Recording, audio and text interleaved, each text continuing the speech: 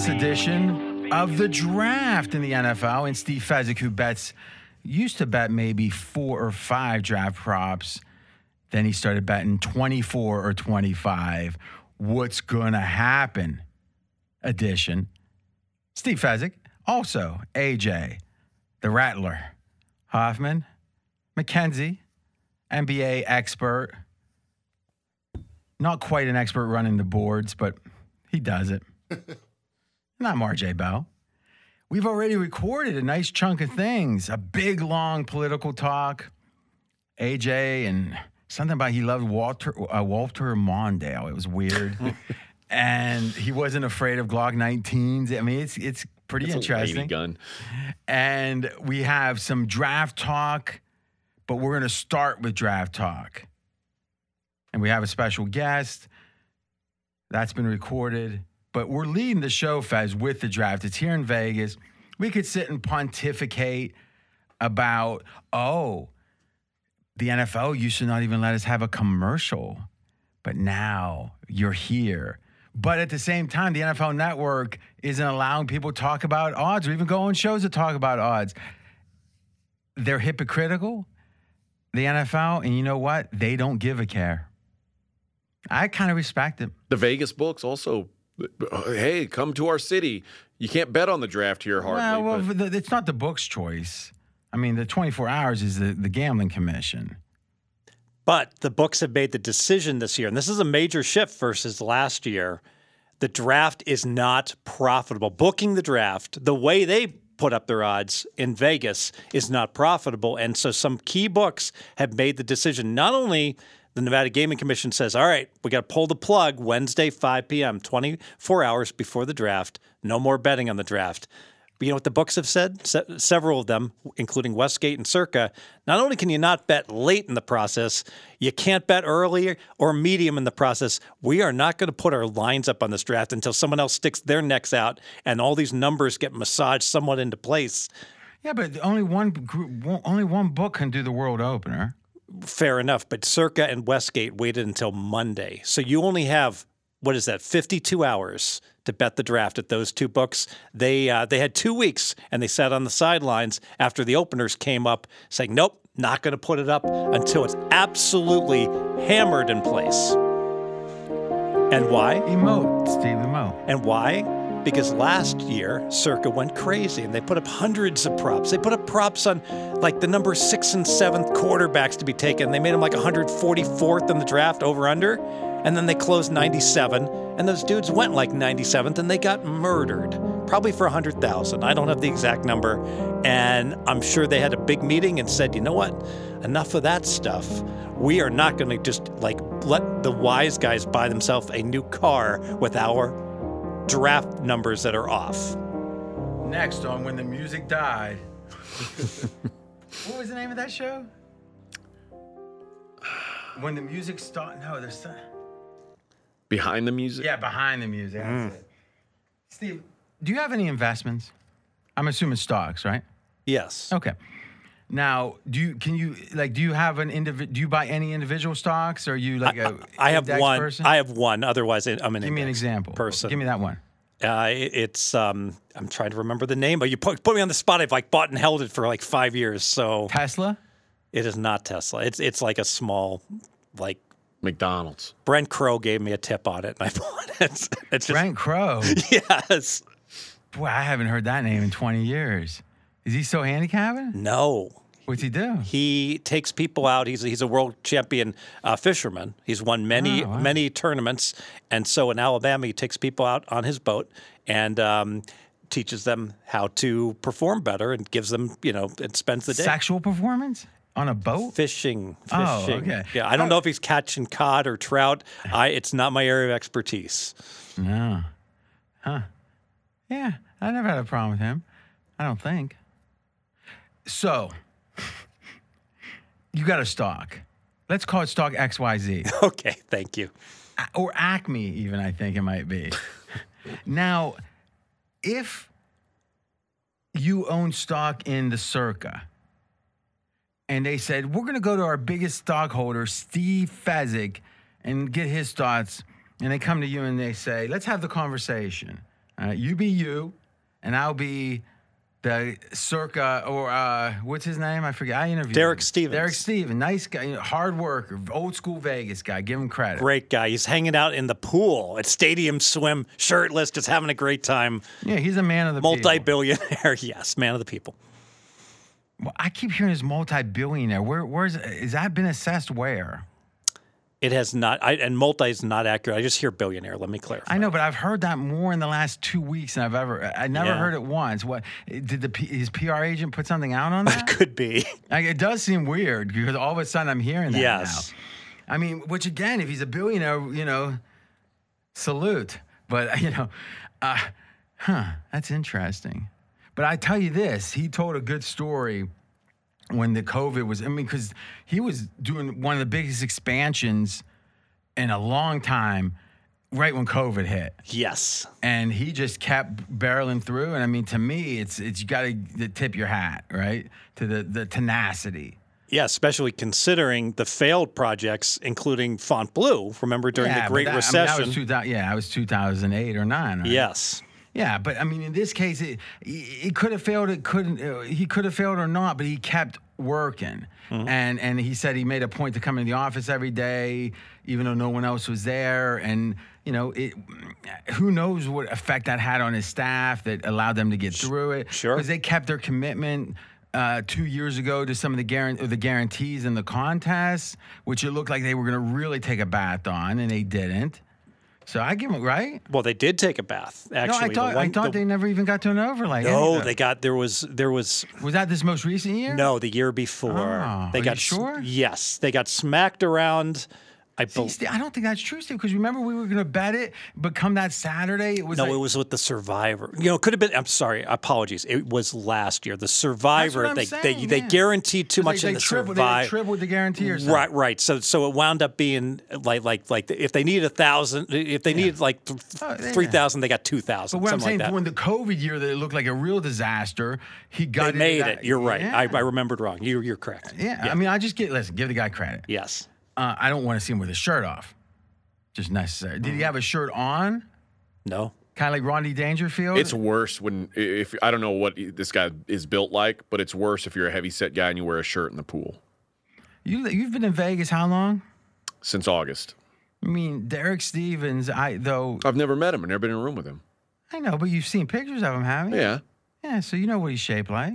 Okay. I tell you what, with Circus Swim with all the girls there, I didn't focus much on his torso. Is that right? Yeah. Then why were you talking about him in the pool? Because of the other people in and around the pool. But why did you mention him? Because he's a billionaire. It all comes around. I think Rodney Dangerfield in Back to School. There will be an additional springboard installed for Melon's dive. He had a onesie. That's right. I appreciated that. That's how. It reminds me of my mom. One time I was like 6 years old and I was looking at a picture of her when she was a kid on the beach. And I go, Mom, why do you got a hat on? Like, she had like a latex like pull down hat or something. And she goes, oh, back then it was a law.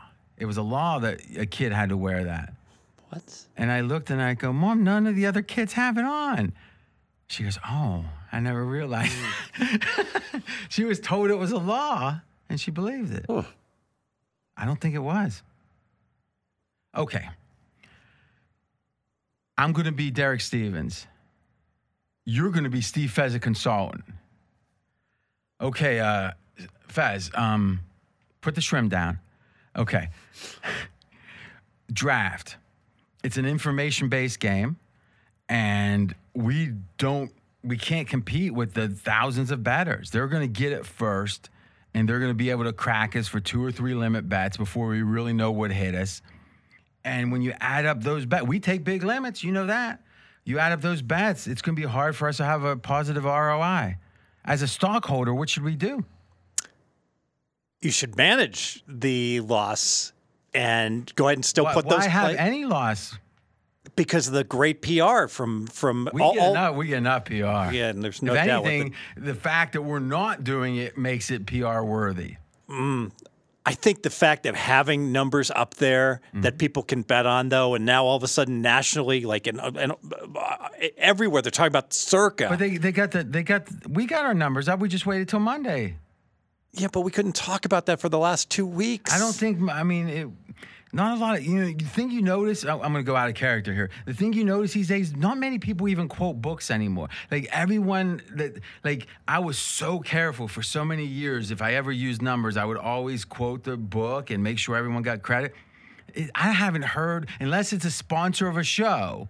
I've never heard a book quoted now, I think, in a year. You know, it's interesting because I just did a radio hit at Syracuse this morning, and they were quoting all these different lines, and they just got legalization in New York. So if ever there's a show that would have been talking about, hey, this is from DraftKings or FanDuel or wherever they were getting these numbers from, they didn't mention one book. They're, like you said, they just threw it out like it was gospel, that everyone had it. Yeah, so... Mackenzie, a caller from Chicago, has a question. Circa Sports has always been the player-friendly brand. Come here and bet your big sports. What's the question? Does this hurt that long-term where we're talking about how they're not player-friendly in this particular instance? I'm going to answer like Mackenzie. Well, wait. More breathing. I think that the book communicating that they're not in the business to buy Steve Fezzik a car is probably important. And that's the thing. You don't even have a good argument, Steve, is because Bovada will put up $50 lines and get the same amount of press. No one cares what the limits are. So they could accomplish what you wanted for $50. Yeah, but if I got a car, I would get it in Circa's colors. And I'd even but that's you admitting defeat right now, right? Yes, I am. And I mean, you're right. You're right. It's not their job to provide you a living. And they went so above and beyond last year, putting out props deep into the third round and even the fourth round, putting over-unders on guys that are like 179.5 that no other book was even attempting to price. They really deserve accolades for setting the bar so high last year. Go ahead, AJ. I was just thinking, is the books, I mean, they're never scared when it comes to the Super Bowl, things like that. Why can't they, I feel like if you were the boss, you would say, if we lost last year, why can't we do better? Why aren't we setting better numbers? I think it's all about information. Yes, it's predetermined. The Gatorade is purple. So if you put up a passing yards on a Super Bowl and you get it wrong, guy should be 260, and you make it 280, you're still going to be fine. The bettor's going to have a slightly the better of it. But an over-under and where someone should go in a draft, if it should be 150 and you make it 180, you lose. There's no variance. I'll give you an example. I rarely, if ever, chase steam. But right on straight out of Vegas, it was the year with Herbs. And the word got out, I think, that Herbs, what was it? Herbs was going. First Tua, straight up. Who goes first? but no, because Tua got that. It was something about, was it top 5? It was something where it ended up cashing, and it was like pick 'em the day before. And then it went to minus 160. Yes, and I gave it as a best bet at 160, which I never do. Never. You would never give out like a baseball game. Hey, it was even. Now it's minus 160. But now you go ahead and lay minus 160. I feel good about it. It doesn't even matter because it was almost a sure thing. Exactly. And thus, to me, that's the thing. And I think Steve said it well. Is if you got a good football side, that normal distribution is moved 2 points, and that's all you've got, and you're 55%, right? If you got the right side on information, it's almost a sure thing. Or if you got the right side, it's a sure thing. And it brings up another point. It's all about not the wisdom of crowds, which is different, but it's all about all these individuals. And it only takes, so let's say there was a national book. And let's say it was one book in all 50 states, right? DraftKings. Same lines? Same lines. And let's say that there was like one little crappy AM station that in the country that was going to release one of 10 different pieces of inside information because it's going to be some agent says something. Right. So it's like the chance of any of us right here or the circuit people being able to say, now how do we fan out and make sure we hear this as soon as anyone else hears it? It'd be impossible. They could hire No chance. They could hire 1,000 people. It'd be hard to be monitoring all the. But if people are if that station has 400 listeners, there's going to be 40 people that bet. Operator, they start calling all their friends. But even the first 40 that's betting a nice chunk, if it's going to get beat 10 different, anytime there's any information anywhere, it is going to hurt the books. How does a book compete with that? You can't. I don't think you can. Because unlike if you've got good power ratings and the like and there aren't any injuries, you arrive and you say, that's a good number. That number is sharpened up. But now we're just guessing. We don't know. And all of a sudden there's, Buffalo decides, hey, if this guy's there, we're going to take him. And that word gets out, and he can't fall further than that because that's who Buffalo's going to take for sure. And someone in Buffalo knows that, and word spreads. Yeah, I think it's because of the nature of the bet. Now, it does bring up an interesting point. I've got a theory that until you get to the week of the draft, that all you should do is look to fade. You should look to take the most out of favor, unless there's a fundamental reason they're out of favor. Someone gets hurt really badly, or they bad run medical, like a 5-1, 4. But if it's just rumor and innuendo, I think when the guy's favored, you take the guy that's 6-1, and then at some point that 6-1 seems to be, and you can have everyone in. You can have a portfolio. Yeah, and sometimes you can have everyone at plus money. Think about it, if you could perfectly time the different major markets. So what's the major markets right now, Fez? Number one pick, right? Is yes. The major one. If you would have perfectly timed it, you'd have a nice portfolio right now. Yeah, right? Walker 20-1. Yeah. Now, the question is, well, how do you perfectly time it? My point is you don't need to. Just say this player is now out of favor. I'm going to bet him. Maybe you bet Walker at 18-1 or 14. When Hutchinson was in favor, and this was long before anyone knew who was going to go first. This was just, conjecture, media, the media making, and the bookmakers setting openers, just random guesses, pretty much. So to me, in general, I think anyone that is viable, that dog's going to have their day. Pick them off, get them at 6-1, and see what happens. I think. Do you agree? I agree, and I think that with a month to go, 3 weeks, about a month to go, even further out. Because in truth, that means that the favorite is even less secure. That's right. And they talk about when you're measuring with a yardstick, and you've got a yardstick hammered to the side of a table. Have you ever heard this? No, go ahead. And then it extends out, and if you're measuring something right next to and then you take it.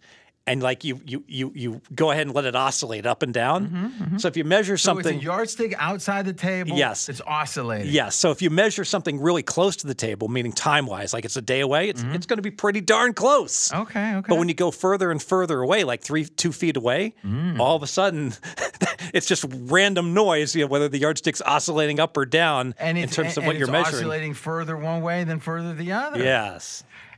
Which brings up, I think, a related point. Is power ratings are going to be bunched up tighter early in the year, and they're going to get wider as the year goes on. Oh, that's such a strong point because the USFL, for instance, so we didn't know how good anyone was. We're still not sure, but everyone's odds were 4-1 to 8-1. That's it. It's a crapshoot. We're not sure who's good, who's bad. AJ hates the Pittsburgh Maulers, by the way. He knew they stunk. They're no good. They're the coach that makes you eat chicken salad. It's dinosaur. It's dinosaur football. The coach doesn't know how to handle his players. How's the team doing? 0-2. The Mauler. They opened a 3-point favorite. You know what's funny? This week. I was doing. Oh, okay. I've never done this. I know it's in Birmingham. There's no home field. Okay. So 0-2. What's the other team they're playing? Michigan. They're 0-2 also. Michigan's not good. But we talk about setting openers. So Circa made the Maulers a 3-point favorite. Mm-hmm. So I never do this. I would never do this in the NFL. $2,000 max bet. Okay. I bet +3. Mm-hmm. 30 seconds later, I bet +2. Another 2,000. 30 seconds later, I bet pick 'em. I bet Michigan 3. Where's the line now? Michigan's favored by 2.5. Wow, so you were on the right side. Now, how soon after the Open were you cracking at it? I saw it pop up on my screen. So you're actually betting USFL Opens 3 limit bets. Yes, and I can tell you, I'm the only guy who's doing that because, like, literally. Oh, hold on, you're the only guy that did on that game. No, because the screen didn't move on any other game all for 24 hours. Here's the funny thing about Fez. I just said he didn't have to say you are betting USFL openers with 3 limit bets. Now, that's about as good of an affirmation as you can get, right? He thinks for a second, goes, that's not enough. He goes, I'm the only one doing it. I mean, hot dogging, handstand. You, man. So let's finish the theory. So as the season progresses, let's say NFL. NFL, maybe it's -6 +6 early in the year, maybe 6.5. And then it could get, I've seen you have guys up to the Patriots at different points were up +10. Yes. Why? Because you're more certain of how good these teams are. New York Giants -12.5. They closed at the end of the year. And when you're far, well, but if anything, that's kind of making the contrary point, though. I'm saying the later in the season, the more accurate the lines get, or at least the power ratings, the more confidence you can have in the power ratings. And you're saying, here's an example of the last power rating matchup that was so wrong, right? Well, versus the beginning of the year. No, but it's supposed to be more accurate as the year progresses. Yes. But you just used an example of the Super Bowl that was like totally wrong. No, I was talking about the Giants this year, -12.5. That the Giants were the Giants were 12.5 points worse than an average team, Week 17, one of the lowest rated. I thought you were talking about the plus 12.5 in 2008 Super Bowl. That was the line. So I didn't communicate. Well okay, yeah. You could have saw how that was. The line was 12.5. Yes. Yeah, exactly. All right. So, I never really understood that until recent. The idea of the greater certainty. Okay. Let's think about this a second. Okay. We talked about how we want to bet kind of contrary a little bit. No one's sure of anything. Way out. Even the teams aren't sure. Here is where I think there's a bigger opportunity, and it's to come. If you get the A guys, and I mean the guys that are connected personally. I'm sorry, not Schefter. Obviously, Jeremiah Kuiper. Peter Schrager, you're thinking of? I don't think Schrager. I think Schrager's connected, but I think he's going to be hit or miss. Like, he'll have probably 3 or 4 picks that he's the only one that's got it, but we won't know which 3 or 4 it is. It's one of those things. So I think in general, what I'd like to do is with Kuiper, McShay, Jeremiah, and we can listen. People, I don't know who is the most. I'm talking about the people. Now, you've got a friend that you used to work with in Houston, well-respected guy, Lance Zerline, well-respected, knowledgeable guy. Zerline's not moving markets, right? But though I will say, give him credit, he's emerged more recently. So a month before he became the favorite, Lance had asked me what the odds were on Trayvon Walker being the number 1 pick. So out of nowhere, he says, hey, here's some guy no one's talking about, and he's saying, what's the odds? Hint, there's a possibility he's hearing things. Yeah, and at the time it was plus 1,200, and he said, whoo, it's mighty juicy. Listen, he's very knowledgeable. He flew out to Vegas in the summer, and we met, and he was showing us a lot of things, and to me, it was very insightful. I would say this. Mackenzie, keep that list up.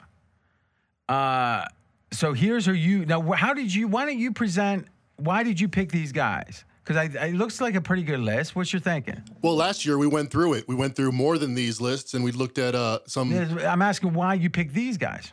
I had the list from last year. We looked at consensus rankings of the most recent mock drafts. Okay, so we came up with this ourselves. Yes. Okay, and something. I feel like we should maybe be putting this out. This feels like something people would benefit from. May I make a suggestion on this? Yeah. I don't consider any of this to be worthwhile that's a week old. If it's a week old or more, it would be the equivalent. Imagine if. So here's the thing I'm going to explain that we're doing with it, and you can tell me if you agree. Is if you have an elite guy, and let's just for now say that Kuiper, McShay, scroll across there, Okay, there you go. And I say Jeremiah and Breer. Well, Breer, I don't think he's a draft guy. But here's the thing. Breer and King and Schrager are all in the same category. I'm just not sure when they know something.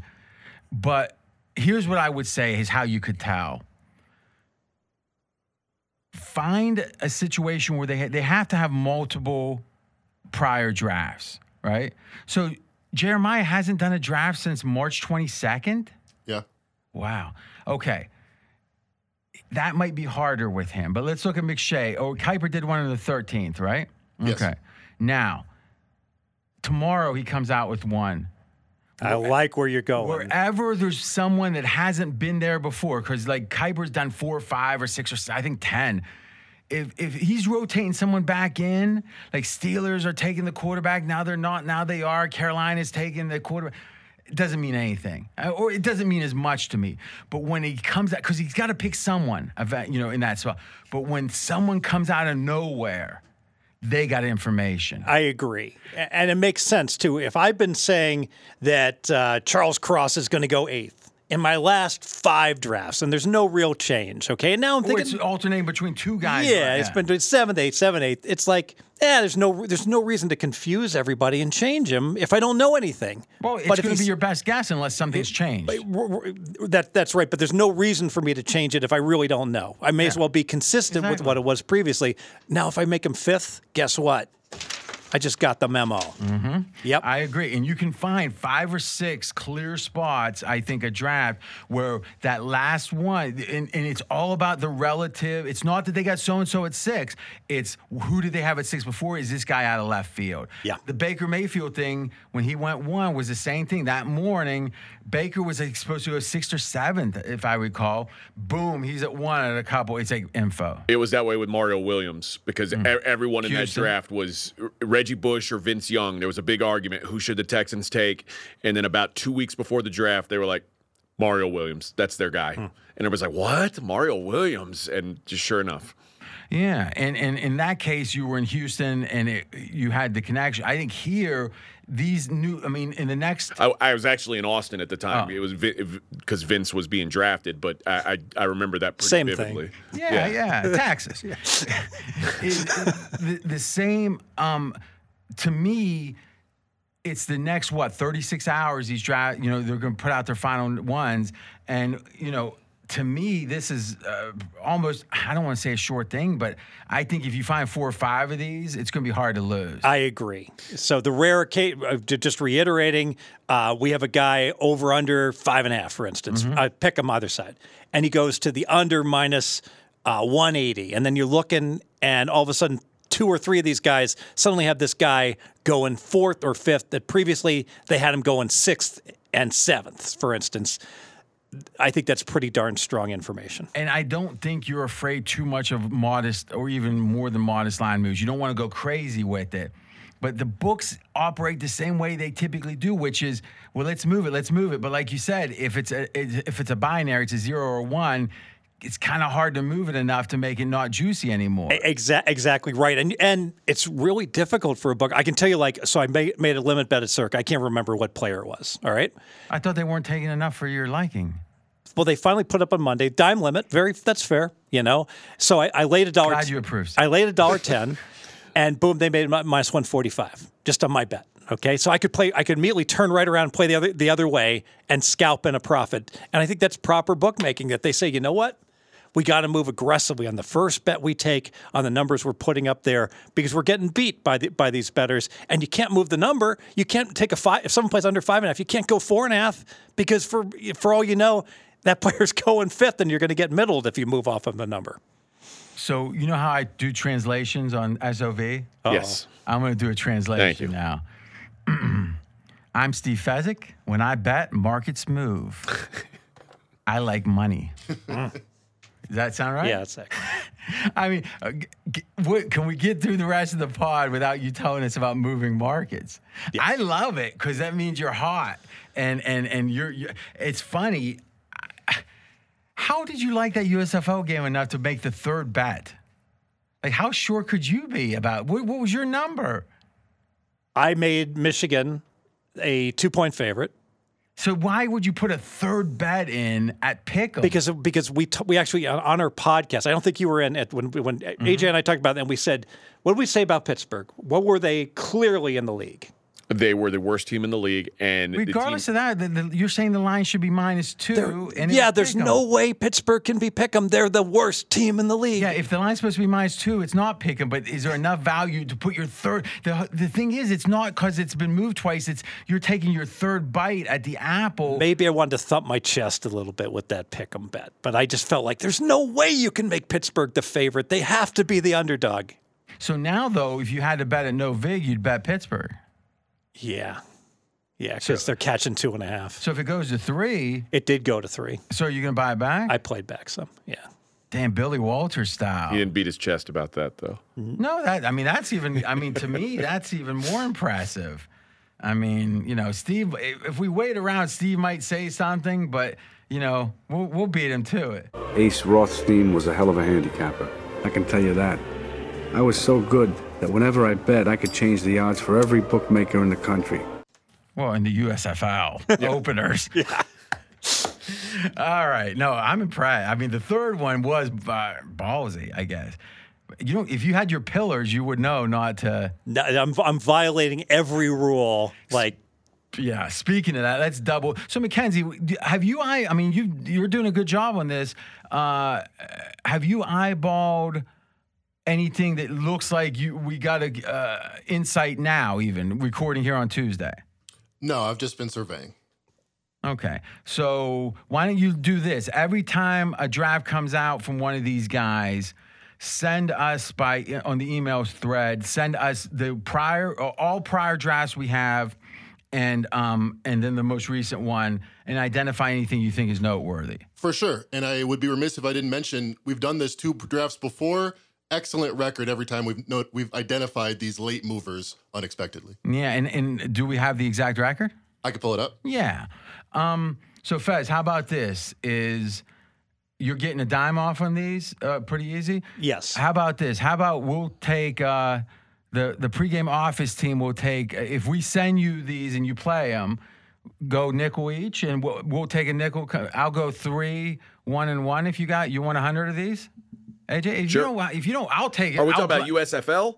Or the draft? Focus. Are you listening to the show? I am. Focus. No, the pregame team's going to take a dime, and now we're chopping up that dime. Yeah, RJ's going to take 300. Yeah. There's 700 left, and we're going to give you what you want. No. Give him 100. We'll give you 100. Give Mackenzie 100. Mackenzie, you want 100, right? Most definitely. And you take a nickel. You're the one moving it. That is awesome. We had a situation come up this morning on a player that moved dramatically just this morning. So tell the story. Quay Walker is a guy that's been sitting on like 38. All right, he's been 38 for a while. All right, he's deep in his draft when he's talking to someone. I don't even know who he is. All right, he's linebacker from Georgia. Linebacker from Georgia. So and now everyone apparently, like in the past 24 hours, is talking about how this is like a real playmaker, first round talent. A lot of people are saying, you know what, I think he can go in the first round. And I caught this on some podcast, and I listened to today, but I was unaware of it. What I was aware of, I looked at the Sharp books. What is going on with Quay Walker? I wake up this morning. He's not 38 anymore. He's 32 with 2 of the sharpest books. So immediately I start, surfing around quickly. I want to bet Quay Walker under. Mackenzie, what did we find on Quay Walker bets you made today? I saw that where I bet it was 37.5 minus 150. As soon as I got back to the office, looked at a couple books, it was favored to go under 31.5 at different books. So we picked off the under 37.5 on Quay Walker early this morning. So how do you price a slot in the draft? That's a good question. Like sense-wise, right? Yeah. Gosh, I'm not sure, but I think when you're talking about like a number 37, I would say I would probably pay 20. I'd probably pay 20 cents for a half slot. And where do you get that from? I got pure gut instinct. Gut instinct. Now, what do you think, more or less? I don't know. Maybe that's a little high, 15 cents? Well, let's think about this now. Obviously, if it was an 8.5, it would be worth a ton more. Well, the first question would be, you can't really assess it unless you know what the distribution, like what is a standard deviation. I'm not even sure. I can give you an idea because today I gave out a bet on a player under 37.5.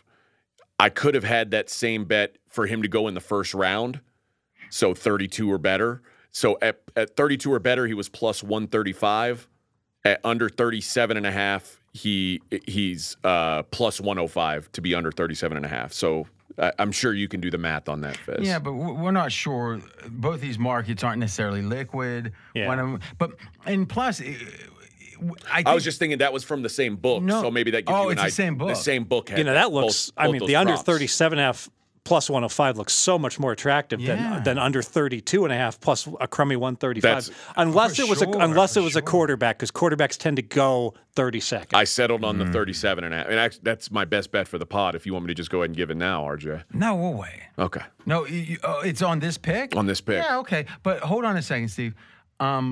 Did you hear the debate on SOV about the 50-year option?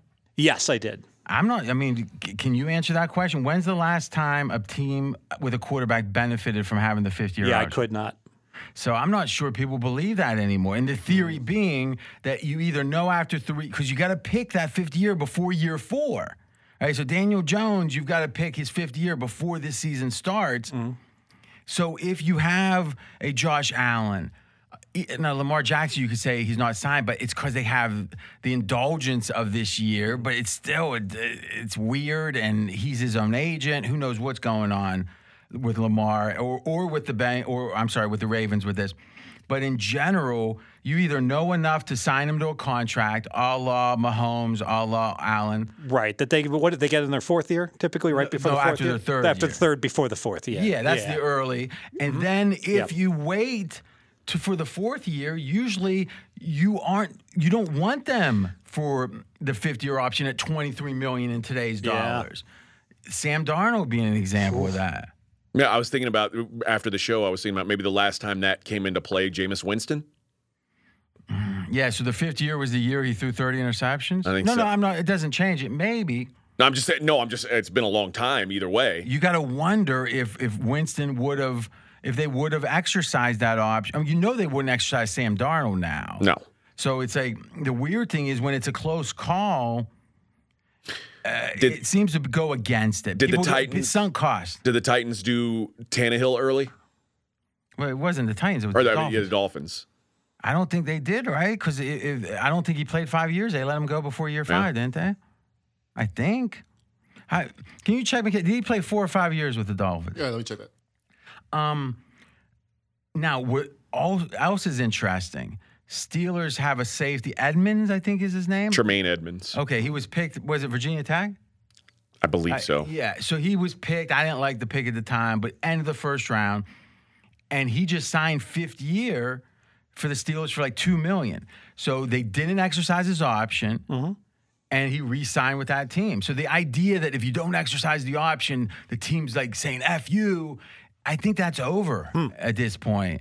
And, there's just a realistic that's a premium offering at 20, based on your position.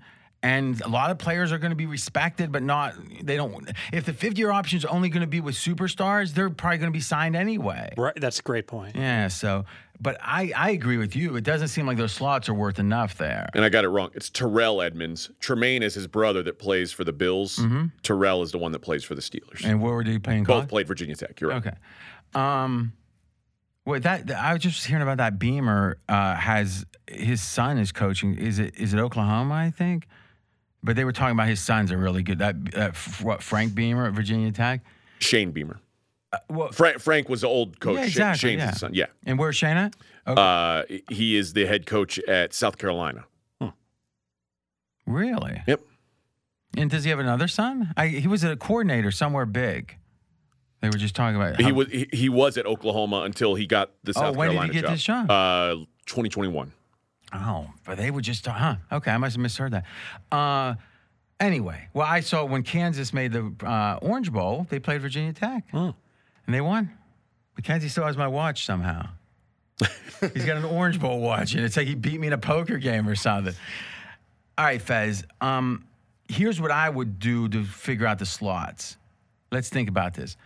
I think the 95% confidence. I'm going to come up with a number of slots I'm going to need to be 95% confident. You come up with it too. For someone who's 37? But no, I'm saying anyway, other than the very top of the draft. All right. So obviously, the bigger the number, the more. Aaron Rodgers was close to going one.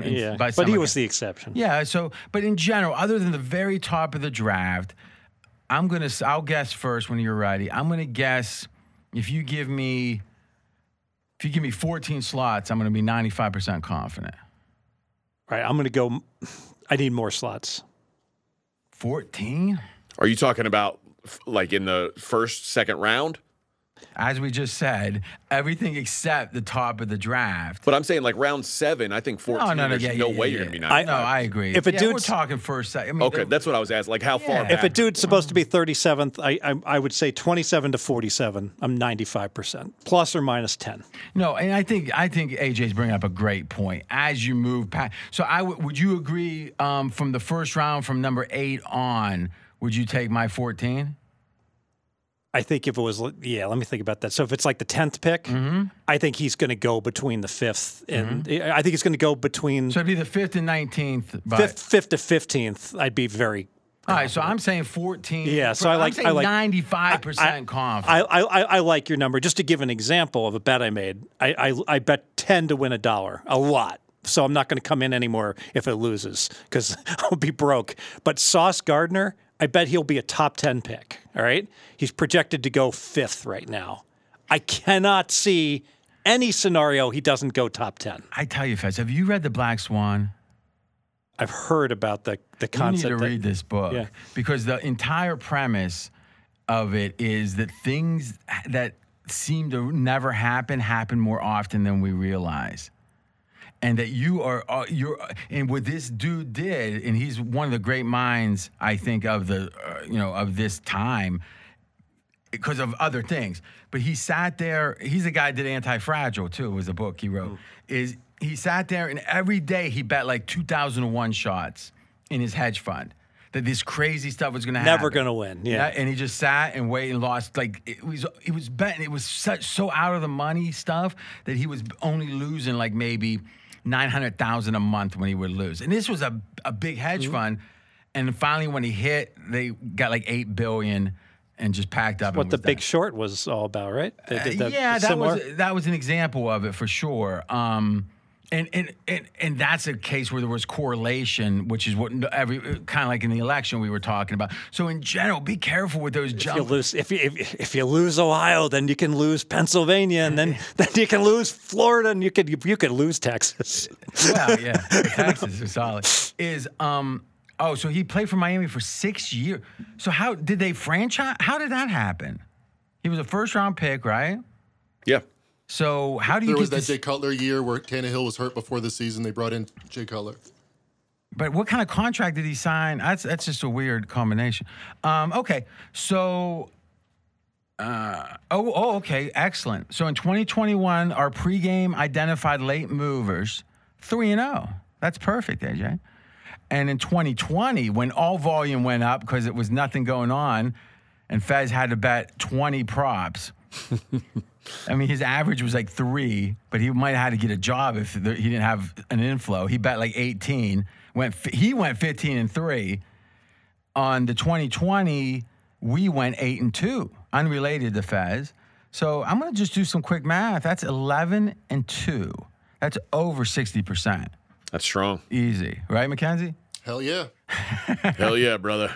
All right. And it looks like the Dolphins signed him to his second contract after 4 years.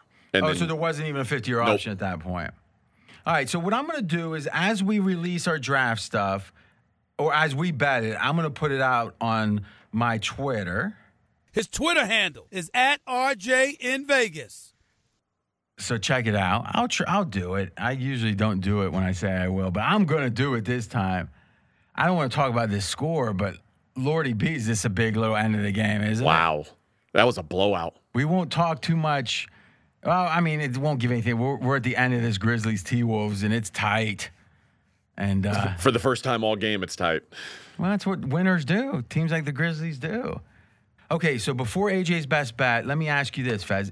Assuming for each of the rounds we're going to have a range, 14, then it goes up to 20 for 2, let's say, now we should be able to reverse engineer that if that equals 95% confidence. What's going to equal one standard deviation? Because 95 is 2 standard deviations, right? Yes. So we should, Mackenzie, we should be able to reverse engineer and know how much each, eventually know what each slot's worth, right? I believe so.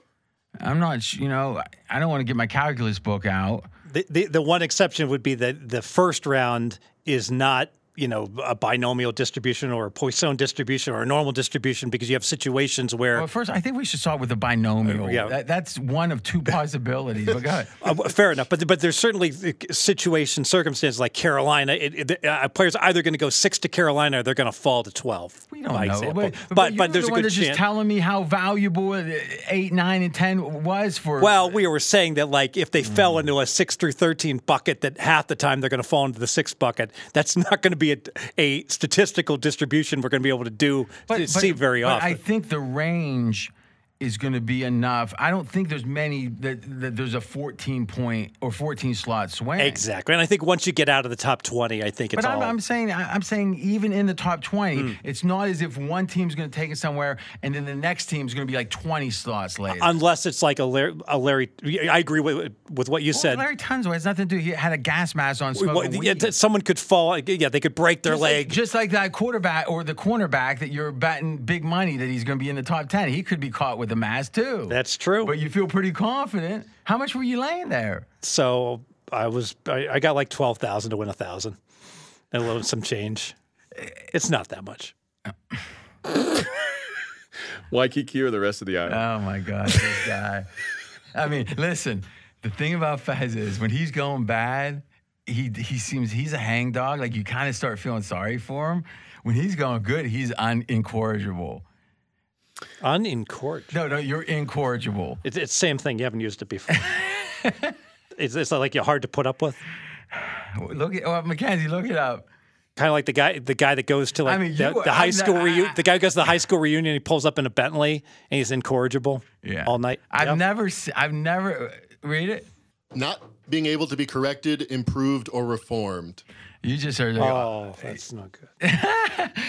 but in a way, you got to be red hot because I in like almost 10 years, I've never seen you this confident, throwing around numbers, like 2 dimes, rat-a-tat-tat. It's been. I put an open order out. It's been good.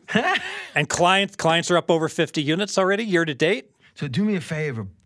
Get that bankroll nice and solid, baby, because it's good. Hey, you know how it goes. You know the old saying. Okay, let's do age. Okay. I was just going to tell him a terrifying story that happened this weekend. There was a guy who bet $12,000 on a minus 1,200 fighter in the UFC, and he eye gouged the guy and got disqualified. About as big of a favorite as you'll ever see in the UFC. Well, I'll have to hope Sauce Gardner doesn't get into a UFC fight that I lay 12 to make 1 then. You better hope he doesn't sprain his ankle walking up the... I do think that you're getting a little... Like, you like the whole... Like, I always say during the Super Bowl, bet like a bookie, right? But remember, the bookie's getting it at much better numbers. This almost reminds me, I want Sauce Gardner to stay healthy and out of trouble.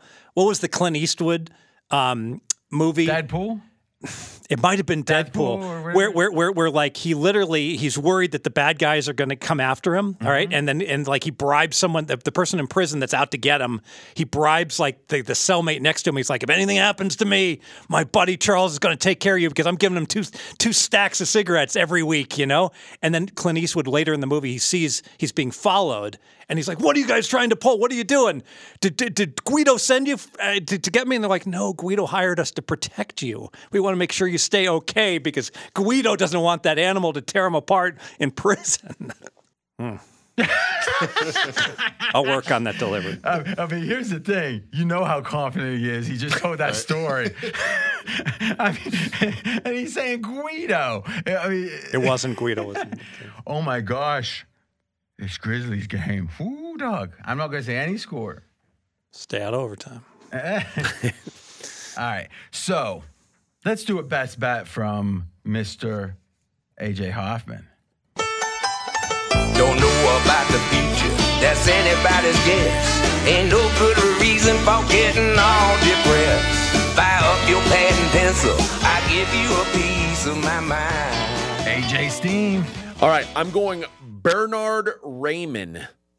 Under 37.5 plus 105. So under means? Before pick 38. And Bernard Raymond is an Austrian exchange student who came here and played football for Central Michigan, was a tight end during COVID, switched to tackle, was the second highest graded tackle on PFF last year. Extremely versatile, can play tackle or guard in the NFL. And teams love the idea that he's only scratching the surface of his potential. He's a physical freak, grew up a wrestler, and has just wowed everyone. Only allowed 10 pressures all season long last year. And in an era where everybody's using their first pick on upside, and even talking about Trayvon Walker, that's the kind of what we're talking about, his upside versus Aiden Hutchinson. Not many have more than him. I've heard that the Cowboys and the Patriots both very interested in Raymond for their first-round pick. So Bernard Raymond under 37.5 will be my best bet. Okay. And has there been any line movement in this? There's been it's been a while since the first market came out. Mm-hmm. He was projected his earlier number was plus 46.5 or under 46.5. And lately, has there been any move in the last 3 or 4 days? No. Okay. And you spoke with... I spoke with Lance. And picked his brain? Yep. And is there anything else? He liked him in the first round. I thought that the number felt better getting the extra what picks. Did you bet it at? I bet under 37.5 plus 105. I like that better than plus 135 for him to be in the first round. I agree strongly. Yeah, I agree too. All right. So any one or two other things from Lance or other things you've heard that you want to hit us with? We talked about it on the podcast today. He says whenever you think a quarterback is going to go, they're probably going to go later than you think. He said that most teams have looked at these quarterbacks. Nobody sees a franchise-changing quarterback. There are still people who could be sold on to Malik Willis, but certainly not as a next year guy. So Kenny Pickett, I like over. Matt Corral, I like over. These are the quarterbacks are going to go hot later than you expect them to. So you can play Malik Willis over 10.5. You got to lay minus 170. 10.5 is the best number. I think that's good. Pickett over 12.5. I don't like that. Pickett over 12.5 might be the safer bet. Where's the end? Like, this is what I got to bring up to you, Fez. And I don't want to be like I don't want to portend bad things, but I don't believe that things can be as easy as the assumptions are that they are. And we talked about this last week. Now, listen, your results have been outstanding. Your instincts are great. You have as good instincts, if not better, than anyone in the business of betting sports. Is you can just sniff something out new and you got a great feel for it.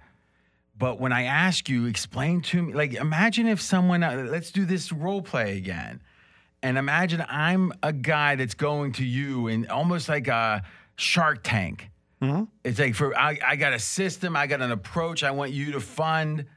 And I walk up and I say, well, have you ever heard of Mel Kiper? What I do is I look at Mel Kiper and his cohort, others like him, and when they release the draft, within a day or two, I'll get around to looking at it, and then I'll say, what's the average? Or I could go to grindingthemocks.com, I think it is. And if the market's off from that, I think Mel Kiper's right, and I bet. What would you say? But not in that, because I think you like that. But if I said, I have a college basketball system. Have you heard of Jeff Sagarin? I go there. Now, he has his golden mean ratio, and I take a blend of that.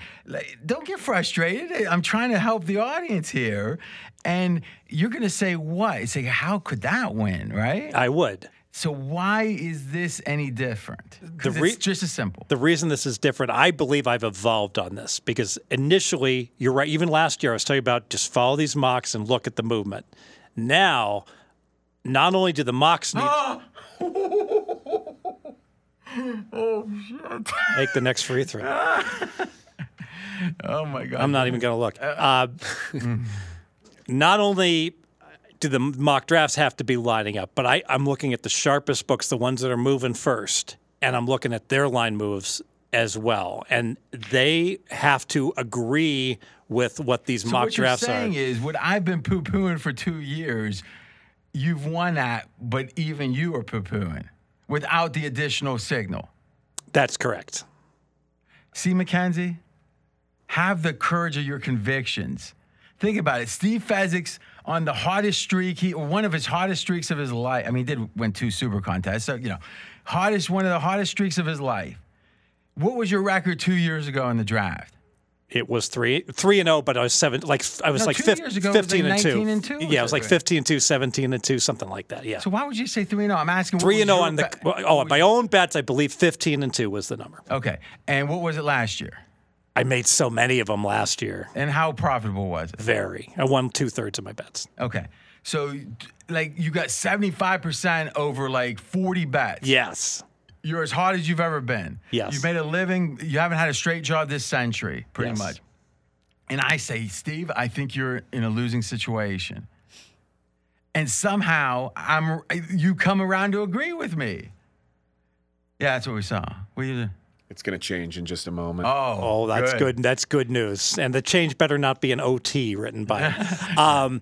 Well, I think I'm not. What I'm saying is you see how I'm I was listening such to you. an underdog? Yes, I'm not resting on my laurels, and I'm bringing it to that next level. That takes a lot of. For someone that hot, ego would say just like, hey, I must know something. And just last week, if you recall, my best bet was Kyle Hamilton, the Notre Dame safety, over 9.5. Slow 40. Slow poke. Well, now he's 11.5, and believe me, no one's in any hurry to bet Kyle Hamilton. He wasn't in a hurry to go Tutton. No, he could beat Steve Atwater in a race. Apparently, Steve Atwater was big. That's the only safety that's had great success. That's slower than him, unless you count Derwin James. You can tell this story one day, Mackenzie. I just had a theory. I wanted to run it by you. Go ahead. I think Fezzik's humility in the last 5 minutes single-handedly saved what looked like what was going to be a terrible beat in a certain game we were paying attention to. But I have good news for you, Fez. You're a winner. That's Under. what the clients go to 10-3. That's all that's important.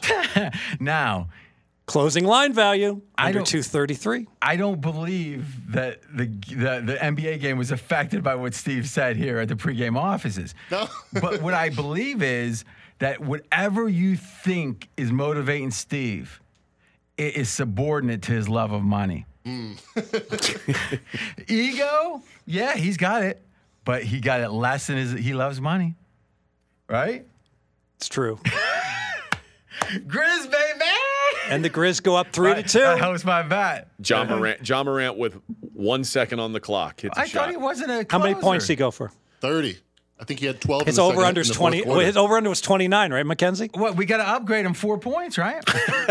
Yeah. He's clutch. If you bet him under, you were entering the fourth quarter thinking you had no chance to lose, and then he has one of the great fourth quarters of a young player. You know these final couple seconds also, RJ, when Boston won game 1, someone, I think it's Marcus Smart, went over assists with that pass to Tatum. I know that. How unlucky are you if you bet him under? Now, right now, last longer, Golden State or Phoenix? Who do you got as a favorite? Because, obviously the Grizzlies are very likely to. I'm going to take Golden State. Still.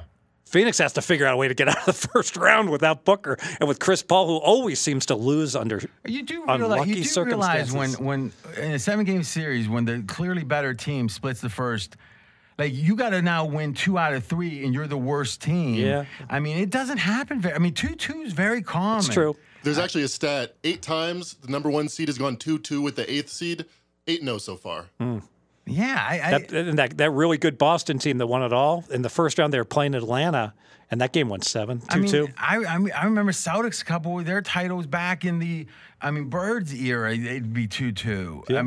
In 5 games, what I'm saying is that game 7 is the one you got to win. And it's just like you're going to go into Phoenix and beat Chris Paul in a game 7? I don't think so. Especially with that money man counting out those $100 bills. So, I don't know. Okay. Let's talk a minute about your thinking, though, because my thinking is it can't be that easy. That's just in general. If it's easy, I'm skeptical. Is that what drove you to reconsider and have one more signifier? You know, the hitman is really good at this. Okay. And, you know, this is one of the things that he does is that when he's maniacally following all these Twitter feeds and everything else of people, but, you know, he also monitors the books and I've spoken to him about it and just. But hold on a second. You almost invented the idea, at least mainstreamed it. My question is, and I want to have this be a teaching moment. You had a system that was winning. It seemed rudimentary to me. You've now made the system more complex. It has a safeguard in it. And just to be clear, before it was, what's the consensus? And this is simplifying a little bit. What's the consensus out there with the mocks? And I trust that more than I trust the market. Yes. Okay, that scared the hell out of me. Okay, you were winning like crazy. Even so, you've now added an element, another requirement to fire on a mock that is saying one thing and the odds are saying another. What led you to adding, and explain exactly what you added?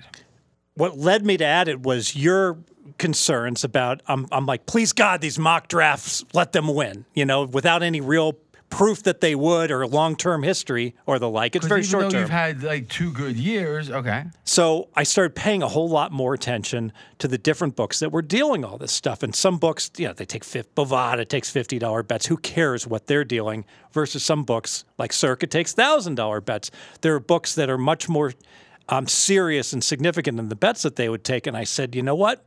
Let me really monitor those books. And when are they dealing an off-market number versus what everyone else is dealing? Is it an off-market or is it one that moves first to become? It's a leading indicator. Yes, is a better way to say it. So if you have the information, where are you betting? If you're wherever I can get the most money down as fast as possible. Those sharper books are going to be leading indicators. Exactly right. So what I'm doing every morning when I wake up, and then before I go to sleep, I'm literally scouring. I'm going through because I know what everyone's market number was the day before. And I'm saying, you know, who's moved?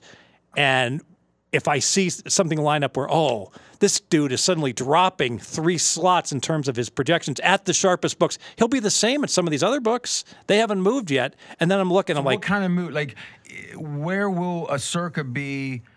And then what will you be able to bet it at? Like, let's say, are you betting it at minus, or is it minus 130 at Circa and you're laying 110? Well, like using Quay Walker today, he was 32.5 at Circa, and he was 37.5 at some other books. And what was there, about a half hour that there was that disconnect? It was anywhere from half an hour to 2 hours, depending upon the books. And obviously, some of these books have lower limits. I'm not getting down as much. Now, is there a danger that there's nothing these books hate more, the slower moving books, of getting their slow moved lines clipped off? Yes. And if they see that you're chasing steam, they're going to be more inclined to throw you out. That's right. But the steam is not as obvious because it's not on the screen. It's not like they can just say, oh, that guy, that MFer just played under 37 and it's 32.5.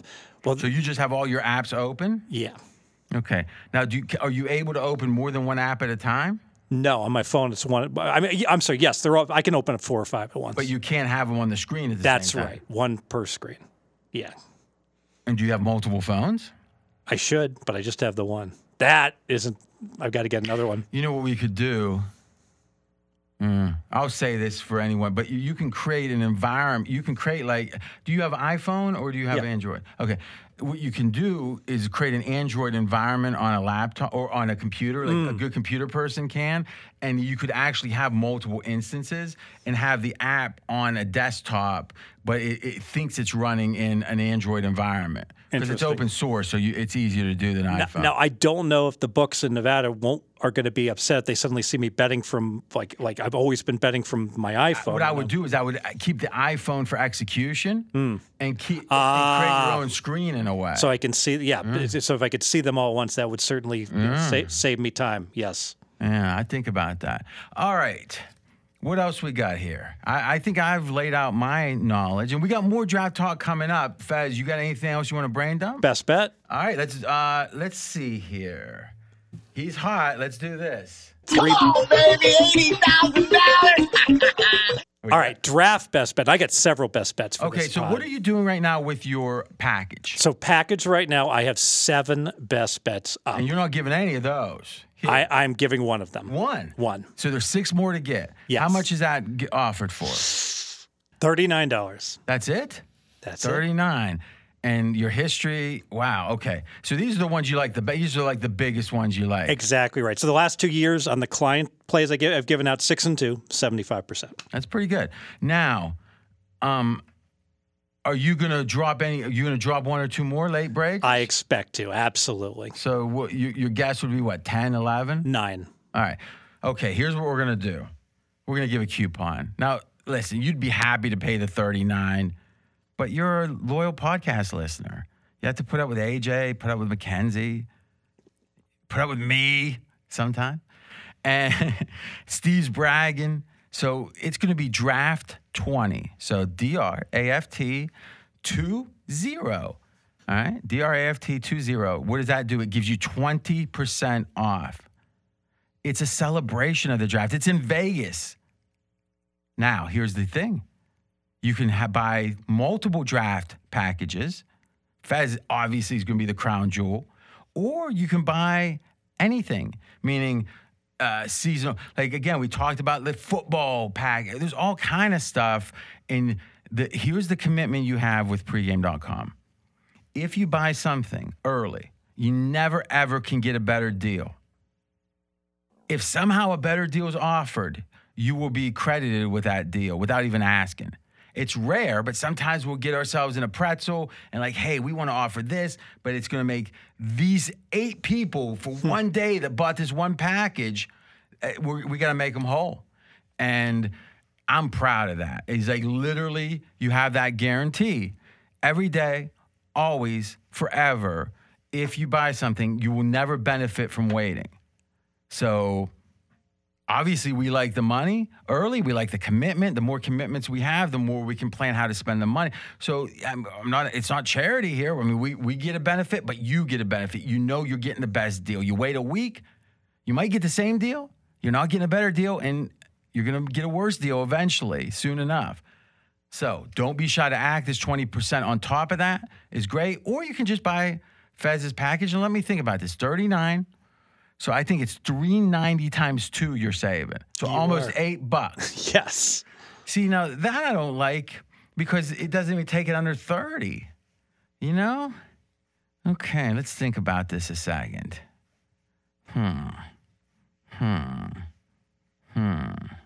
What do we do with that, AJ? Here's what we're going to do. What's your USFL look like? 2 and 2 so far this year.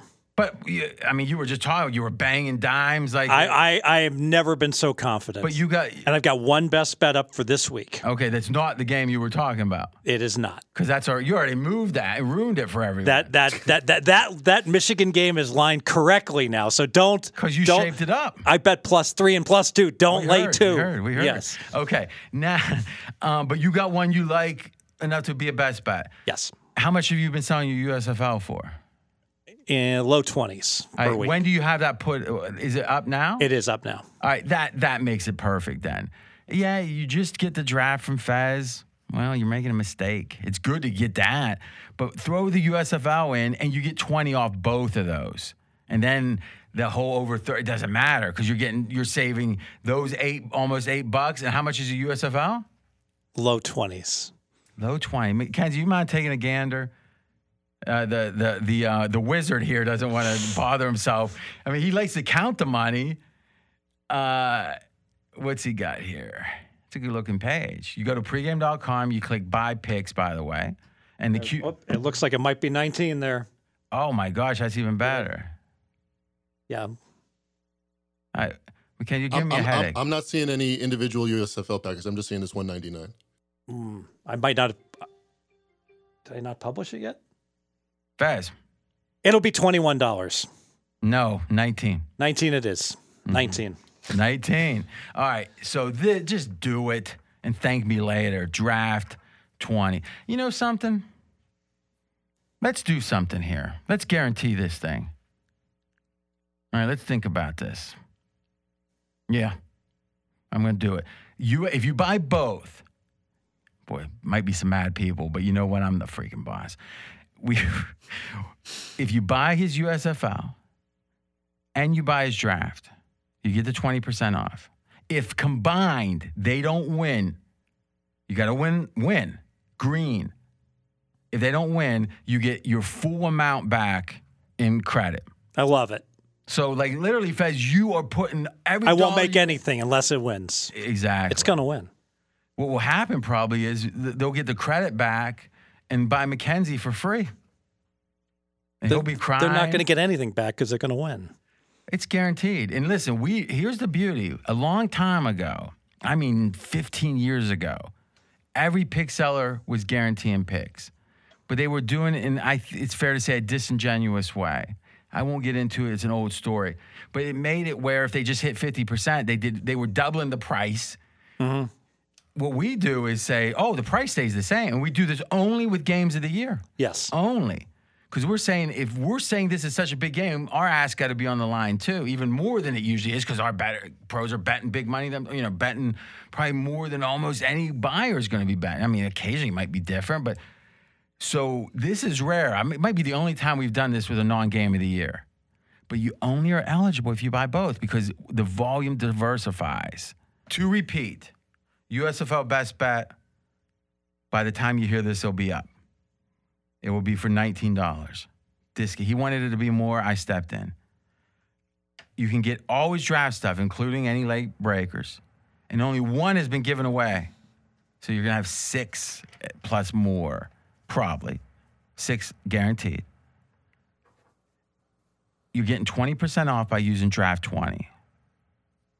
You can use that with just one, just the other, with anything through the weekend. I think, or I don't know, a couple days. It'll be at least through, I think, Friday. We'll see. But the draft is Thursday, so okay. Now, here's the thing. You double up. You still get the 20 off both. Steve Fezzik personally is guaranteeing it with McKenzie's picks. No, he's guaranteeing it where if you spend, let's just do the simple math. So 39 and 19 is 58, Fez, right? It is. Okay. 58 times 20 is 1060 off, right? 1160. I'm sorry. It's going to be 1060, 1160. Huh? 1160? No, it's not going to be 1160. That's right. It's going to be 1116. Right? 580 times 2. 1160. Oh, it's 580 times 2 is 10. Yep, 1160. Okay. So 1160 minus 58, let's just say 46. So you're going to be paying $46 and change, let's say. Okay. If you don't win money on those bets, you get $46 and change back in full credit to spend any way you want. Yes. And Steve suffers because you know what we do? We take it from the pros. You might think, he's got the money spread. No. We want to punish the loser. I want losers to cry. I want them to hate themselves. If you lose a game of the year or something, you shouldn't be happy. You shouldn't be eating unencumbered. You should be having like a little ache in your stomach. You know what I'm talking about? Exactly right. And when you have those aches, it's when when he's winning, it causes him to go crazy the other way. See, we want to keep. We're going to go to the Bacchanal buffet after this. There's not going to be any aches. We're trying to be honest. I'm speaking to you, and Steve may or may not be able to hear this. What we're trying to do is engineer borderline personality disorder in the pros because I think it keeps them on their toes. Did you hear that? I agree. Mackenzie's like, that's what's going on. Anything else? It's a hell of a deal. Draft 20. You better win because I don't want it going out of my pocket. We will. All right, boys. I think we're good, right? You want my best bet draft? All right, go ahead. All right. Come on, baby, $80,000. Stop on Sauce Gardner. We're going to go under 5.5. If there is one player in this draft that I would say the sharpest books and the sharpest mock drafts have all landed on, it's that the Cincinnati cornerback Gardner. The talk is that, he's a true worthy of even being the number 1 pick in the draft from what people are saying. I heard he got hurt against Alabama.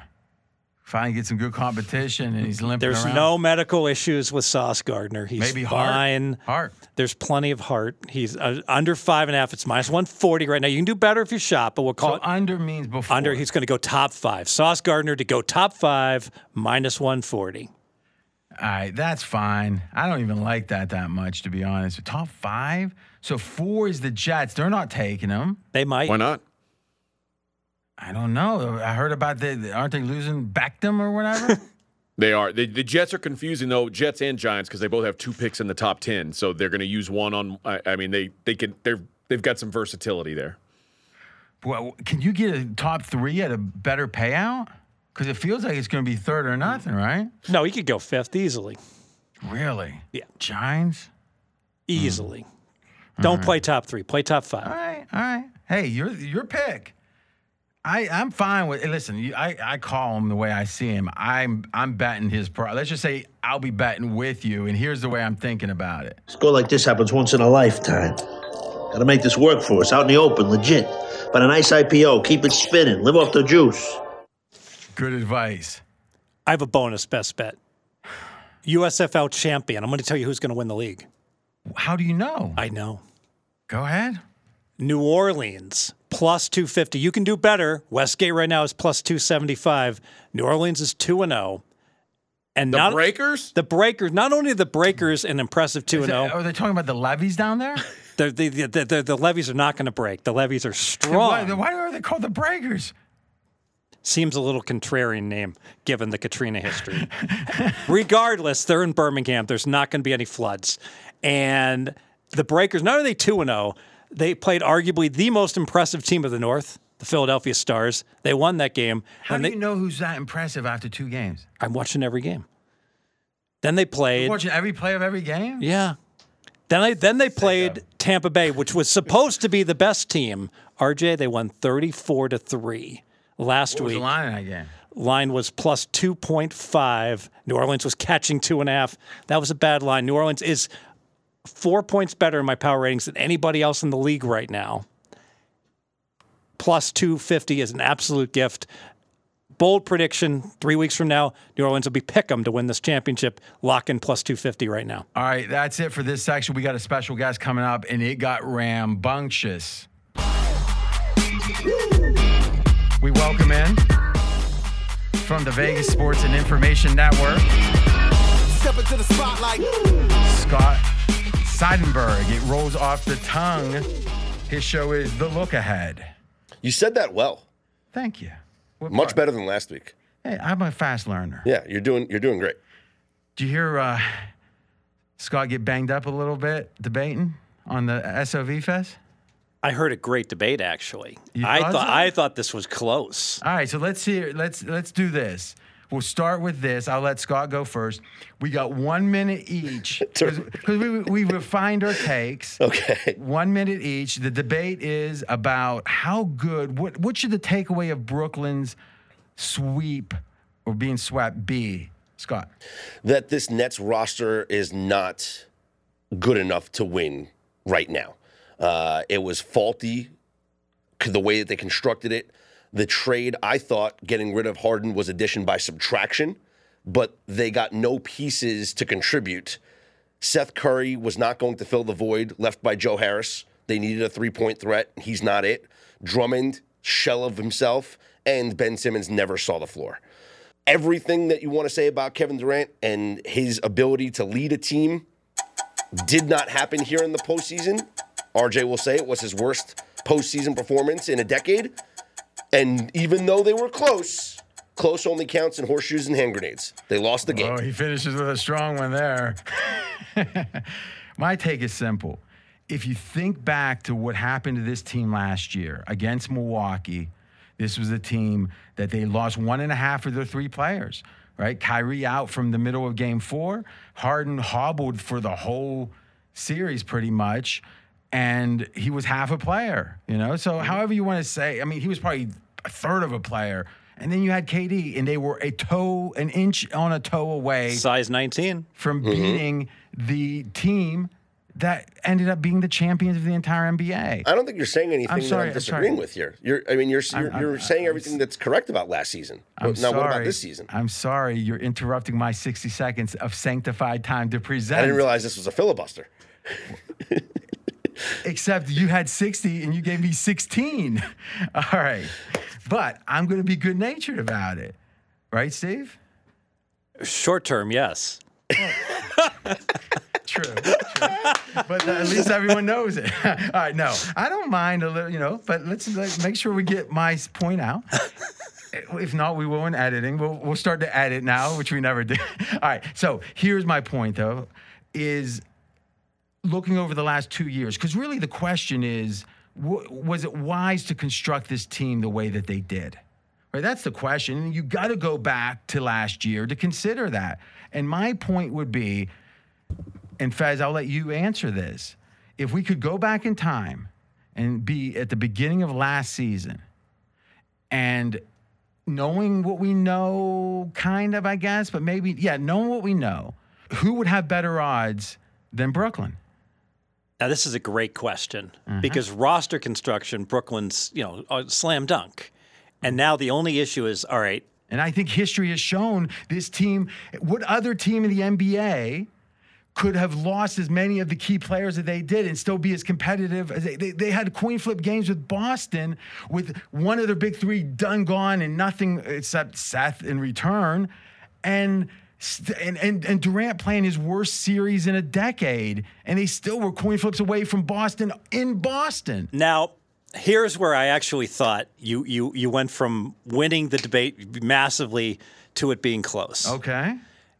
Let's flip things around. Let's assume I was taking the pro-Brooklyn approach. Okay. And I was like, but RJ, all those games were close, those first three games. They were coin flips. You'd be 4-0. Fezzik, they lost 4-0. That sounds like AJ. AJ's the one that says 4-0. You're really going to tell me that was a coin flip? Well, let me ask you a question. If this series started over, all right, what would you make the price in the series? And what would you make the line in game one? Because the price in the series was -140. Boston was home court. That about equates to even teams. Right. It seems to me in game three, the line was what, 3.5? Yes. All right, which means that Brooklyn is 3 is home court. And what was the line in Boston? I mean, it seems like the market set up until game 4, these are even teams. It was, because Boston was laying 4.5, then they were laying 3.5. So the 2 home games, Boston was laying 4. And Boston has one of the best home fields in the league, or home courts in the league. And then Brooklyn is laying 3.5. Now a little, we want to mitigate it slightly, because remember, Brooklyn kept getting the zigzag on their side in games 2 and 3. Okay, so they got a little bit of line value because of that. Okay. But not a lot, but a little, right? Wouldn't you agree? Yeah, but I also would make the case that at least it was perceived Brooklyn having to play in the play-in was a disadvantage in game 1. I'm not sure it was. Because they got to play the Tuesday, Wednesday, and they didn't have to play till Saturday. Yeah, and they won the first game. That's the key. They didn't have to win the second one. But let me ask you, if it had been 1-1, what do you think the line would have been Brooklyn game 3? Oh, I think it would have been 2.5 or 3. Yeah. So that's where I'm going. So Boston was laying 4.5 games. So say Boston -4, Brooklyn -3. So I think Boston. The question is, how did it change? Like if you're saying 4-0, it didn't until it was 0-4. Nothing changed. So the market said these games don't tell us anything about these teams. That's right. So why am I making a conclusion? Exactly. So basically, why am I making a conclusion based upon game 4? Oh, they got rolled game 4. So Boston, I'm going to make Boston -260. Well, I can't do that, but I can make Boston, I think, -200 if they replayed the series. That would be my And how much of that is an upgrade of Boston and how much is a downgrade of Brooklyn? I make the case you don't downgrade Brooklyn at all. You don't expect Durant to have such a bad, and jump in anytime, Scott. You don't expect Durant to have such a bad series. I'm going to downgrade Brooklyn. Really? And here's why. The eye test, the sloppy turnovers of KD. Now, maybe I should give Boston more credit for the defense, but I've never seen him struggle so much just to pass the ball. But he was playing great just a week before. So you think all of a sudden he got old in 3 days? No, I think Boston did an incredible job defensively, but I also... Which means you don't downgrade Brooklyn. But I think that Kevin Durant, if you claim... And I'm not saying that he does, but we in the media do, that you are one of the 10 best players in the world. You cannot. I think as of this series, he was considered the best player in the world when he was healthy. You cannot consider yourself the best player in the world when you play that poorly and don't shoot the ball in a must-win playoff game. I don't care what you have to do. At least in game 2, we got to the free throw line, but a lot of that had to do with the officiating, as you guys correctly handicapped with the officiating in that game. In game 3, how do you not shoot the basketball? I don't care what defense they're playing against you. Duck your head down, drive the lane, and get to the free throw line. You're 7 feet tall. You have a wingspan that's bigger than anybody on the court. Shoot your shot. And he did it in game 4. He shot the ball a lot in game 4 because you had to. But you also had to in game 3. And for him to not show up in that moment, you can't claim that you're one of the best 10 players in the world, or especially not the best player in the world. LeBron James shows up in that moment. Well, I mean, you're drawing a conclusion based on 2 games here. I mean, like, well, you go back even to the Olympics, right? And like, if by some miracle the Australians are hanging with us, who are we going to have get our basket for us? KD. I mean, less than a year ago, Durant in that Milwaukee series played as well as what anyone has played in the last 10 years. Yeah, I mean, I'd say KD is the best player in the NBA, and I'm not on an island there. I don't think you're on an island. I think this. I agree with Scott in a small way that I think you've got to reevaluate. Is he getting old? Now that's an excellent point, and maybe I also think, and I don't know how many people are saying let Fez jump in. Go ahead. Well, maybe the injury. You know, a long season did that. But he played let me ask 2 months. Let me ask you guys something. Did he look thinner to you? Yes. You know, that's interesting that he said that because the eye test, remember when he came out of college and he couldn't bench 135? But and he was in so this svelte, series specifically, he looked a good 10 pounds lighter than during the midseason. Would you say 10 pounds? Yes. But like almost like he'd been naked and afraid for 2 weeks. And that's why, and I think that's why he was not able to deal with the physicality of Marcus Smart, and he was not able to drive and get penetration. Listen, if he comes back, puts on 15, 20 pounds of muscle next season. Well, he's not going to. I think I know the problem, and I'm going to make a big deal about this. Oh, wait. Okay, I'll do that. It's Brooklyn. It's the hipsters in Brooklyn. He's losing weight. He's probably gone, like he's, whatever it is where you don't eat fish. I blame Brooklyn. Williamsport or Williamstown or whatever the hell that is. Wait, you don't eat fish or you eat too much fish? No, they don't even eat fish. They got souls, baby. You didn't know that should make you fatter, right? If you don't eat fish. No, they're eating like a bunch of like tofu and quinoa, green vegetables. I got Korean stuff. Oh yeah, healthier than fish. The Impossible Burger. They're hip. It could be that. But last point on this, and we'll get he's a hater. Oh, he hates Brooklyn. He's old school. He's from the school they tore down to build the old school. If I told you that a team is playing one of the top 2 or 3 teams in the league, which Boston has proven themselves to be at this point, would you agree with that? They're the second favorite to win the title. You know, it's interesting. They're not the favorite now? Mm-mm. Really? Golden State's still favored, right? I don't think so. All right, let's see. Golden State's favorite. Really? Yeah, Warriors. Oh, Golden State. You know, it's interesting because I saw Phoenix's odds had come down. So Golden State. So right now, the Warriors. Wow. Right now, the Warriors plus 280, Celtics plus 370, Suns plus 475, and it's before Tuesday's games. And then we got the Heat at 6.5 to 1, Bucks at 7 to 1. I still say Boston's better. The path is still much more difficult because they're going to have to go. We're debating something that makes my point even more. So Boston's one of the 2 best teams, you think? Clearly, yes. Okay. Yes. Clearly. If I say Brooklyn, the team in question, is coming in, their best player, their all-world player is going to have his worst series in a decade. Their big 3 is going to be chopped off 1/3 of it and be like hardly any return. And the second guy is going to be, or the third guy, whatever you want to consider Kyrie, is going to have a good normal series. Though you could make the case in Boston that it got in his head that game 1. He wanted to take that shot so bad, it was probably inefficient. But let's just say he played fine. So if one player plays fine, one of the big 3 doesn't play at all, and one has the worst game or worst series in a decade, and still it's close to a coin flip, how good is that team? Real good. Better than any other team, I think, over a 2-year. So the construction of the team isn't the issue. It's the happenstance. Well, the fact they had two knuckleheads, I think oftentimes you can handle one, but then when you got two, it's just too much for the team chemistry to be able to handle. What do you think you would have said, and Scott or AJ, what do you think you would have said about Muhammad Ali when he said, I got no quarrel with the Viet Cong? I'd have to see what the context was. Well, the context, you don't know the context of when Ali didn't want to. All right, so he got drafted. And he didn't, Yes, he didn't serve. Yeah. Well, we're filling in the blanks here. He said the I'm aware, context. yeah. And it would have been like a Joe Louis type situation, which at the time meant he would have gone and done tours doing boxing exhibitions, right? And he said, hey, the act of me participating in this will have other, in his opinion, black Americans say, oh, maybe it's okay to go to this war. And he didn't want to feel responsible for that. Now, again, at the time, it was a very unpopular, or mostly an unpopular thing. He got stripped of his title, couldn't fight in the United States. 3.5 years he didn't fight. And here's what people forget. Ali was going to jail if the Supreme Court didn't. He was going to do 5 years. And they would have done all 5. But Supreme Court stepped in, said it was a conscientious objector, and then he was able to come back after that. But still, he ended up losing to Frazier, and Frazier Ali won. After that, he had 2 fights, I think, with Quarry and one other, and then he fought.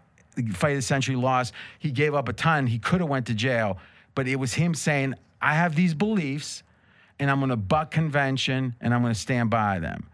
Now, Kyrie, we might not be able to understand where he's coming from, but it feels like he's authentic with it.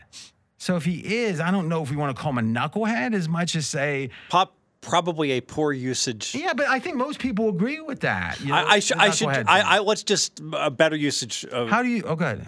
Just would have said distractions. You've got 2 players that bring great distraction to the team. Let's get AJ first. Having been a honorable vet.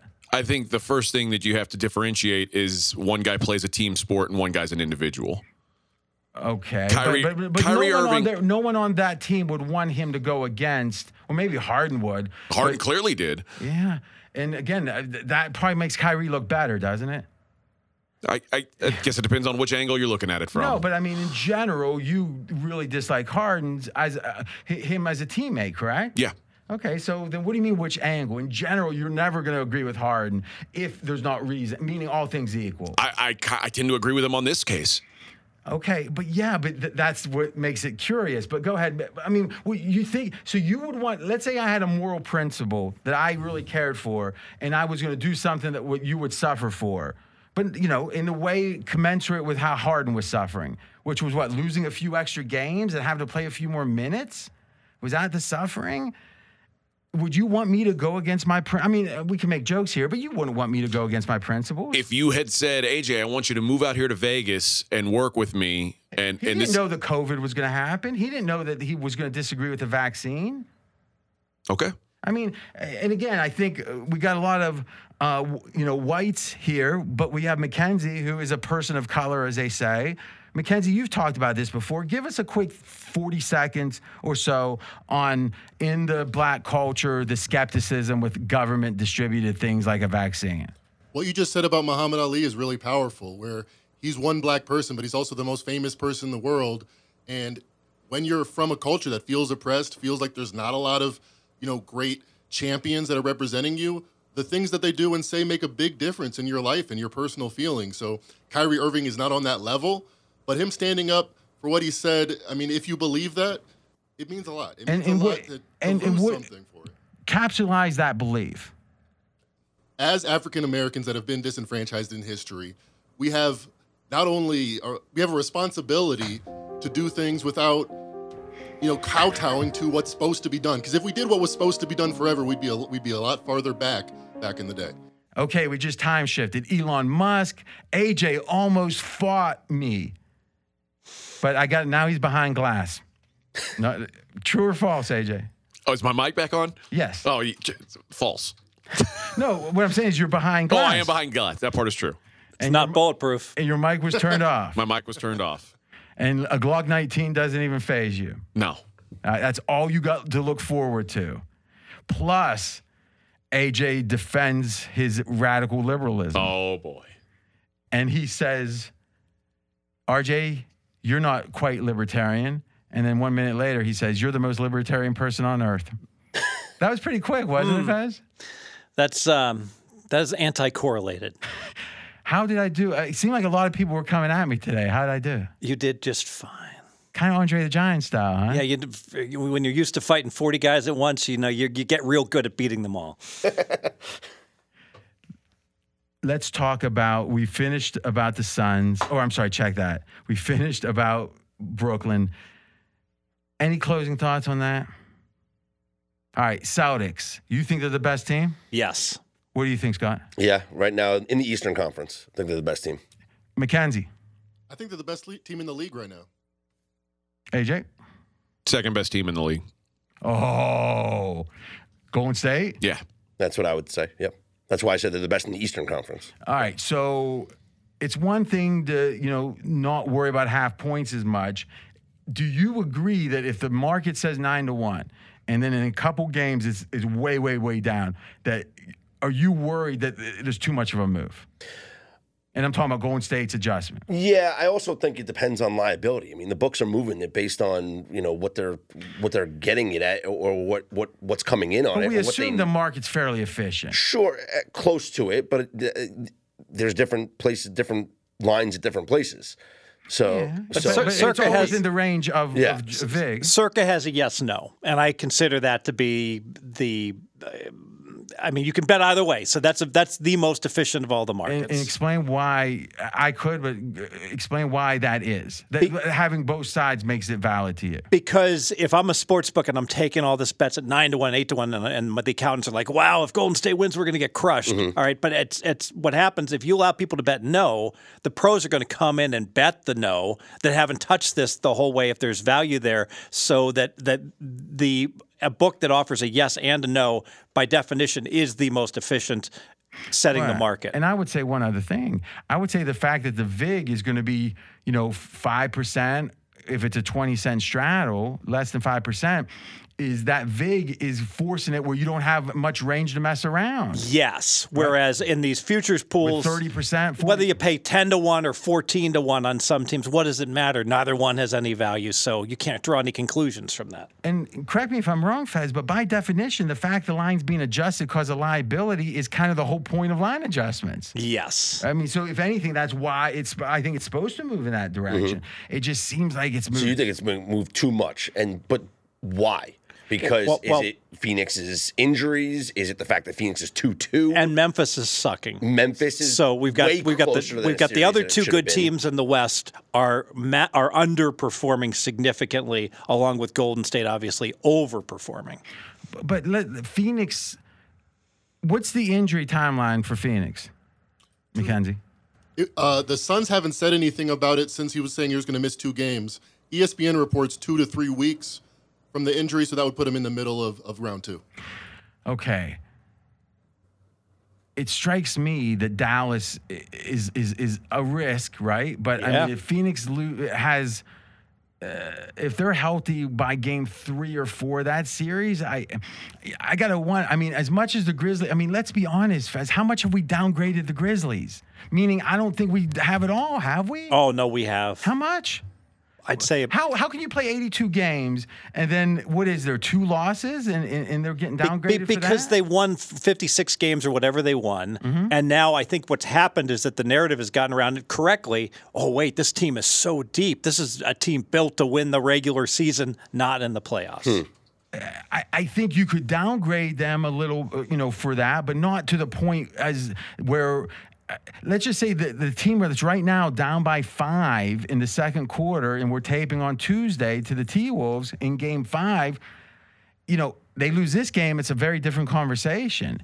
But it strikes me, I don't think you're saying just because they're playoff games, this is proof of how they're going to play? Because the T-Wolves, what I heard everyone say was, well, first round won't even be like a playoff game because they run and the Grizzlies run, and the main issue was they don't do as well without transition, Grizzlies, but they're going to have transition. So how is this such a emblematic of the truth of the Grizzlies in the playoffs? I think, and maybe I'm overreacting, small sample, but John Moran looks like he's not a superstar. From what I see in the playoffs, And I think a lot of it people might be a small sample.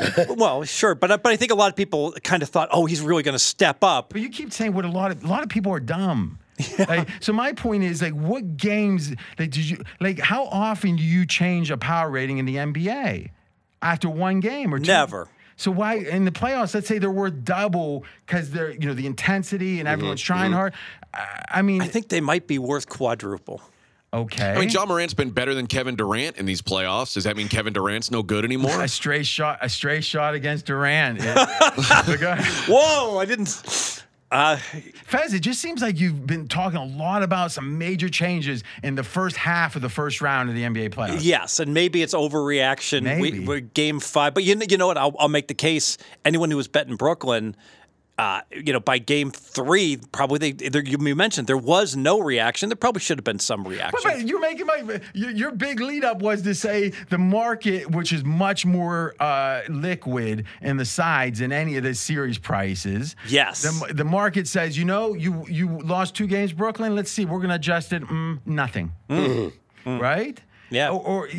And you're right that in this game 5, Memphis was still, despite it being 2-2 and this being a pretty evenly played series, still laying 6. Same spread as game 1 and game 2. as early in the series. Yeah. Well, So- 1 point lower. Well, 6.5 and 7, I guess, games 1 and 2. Right.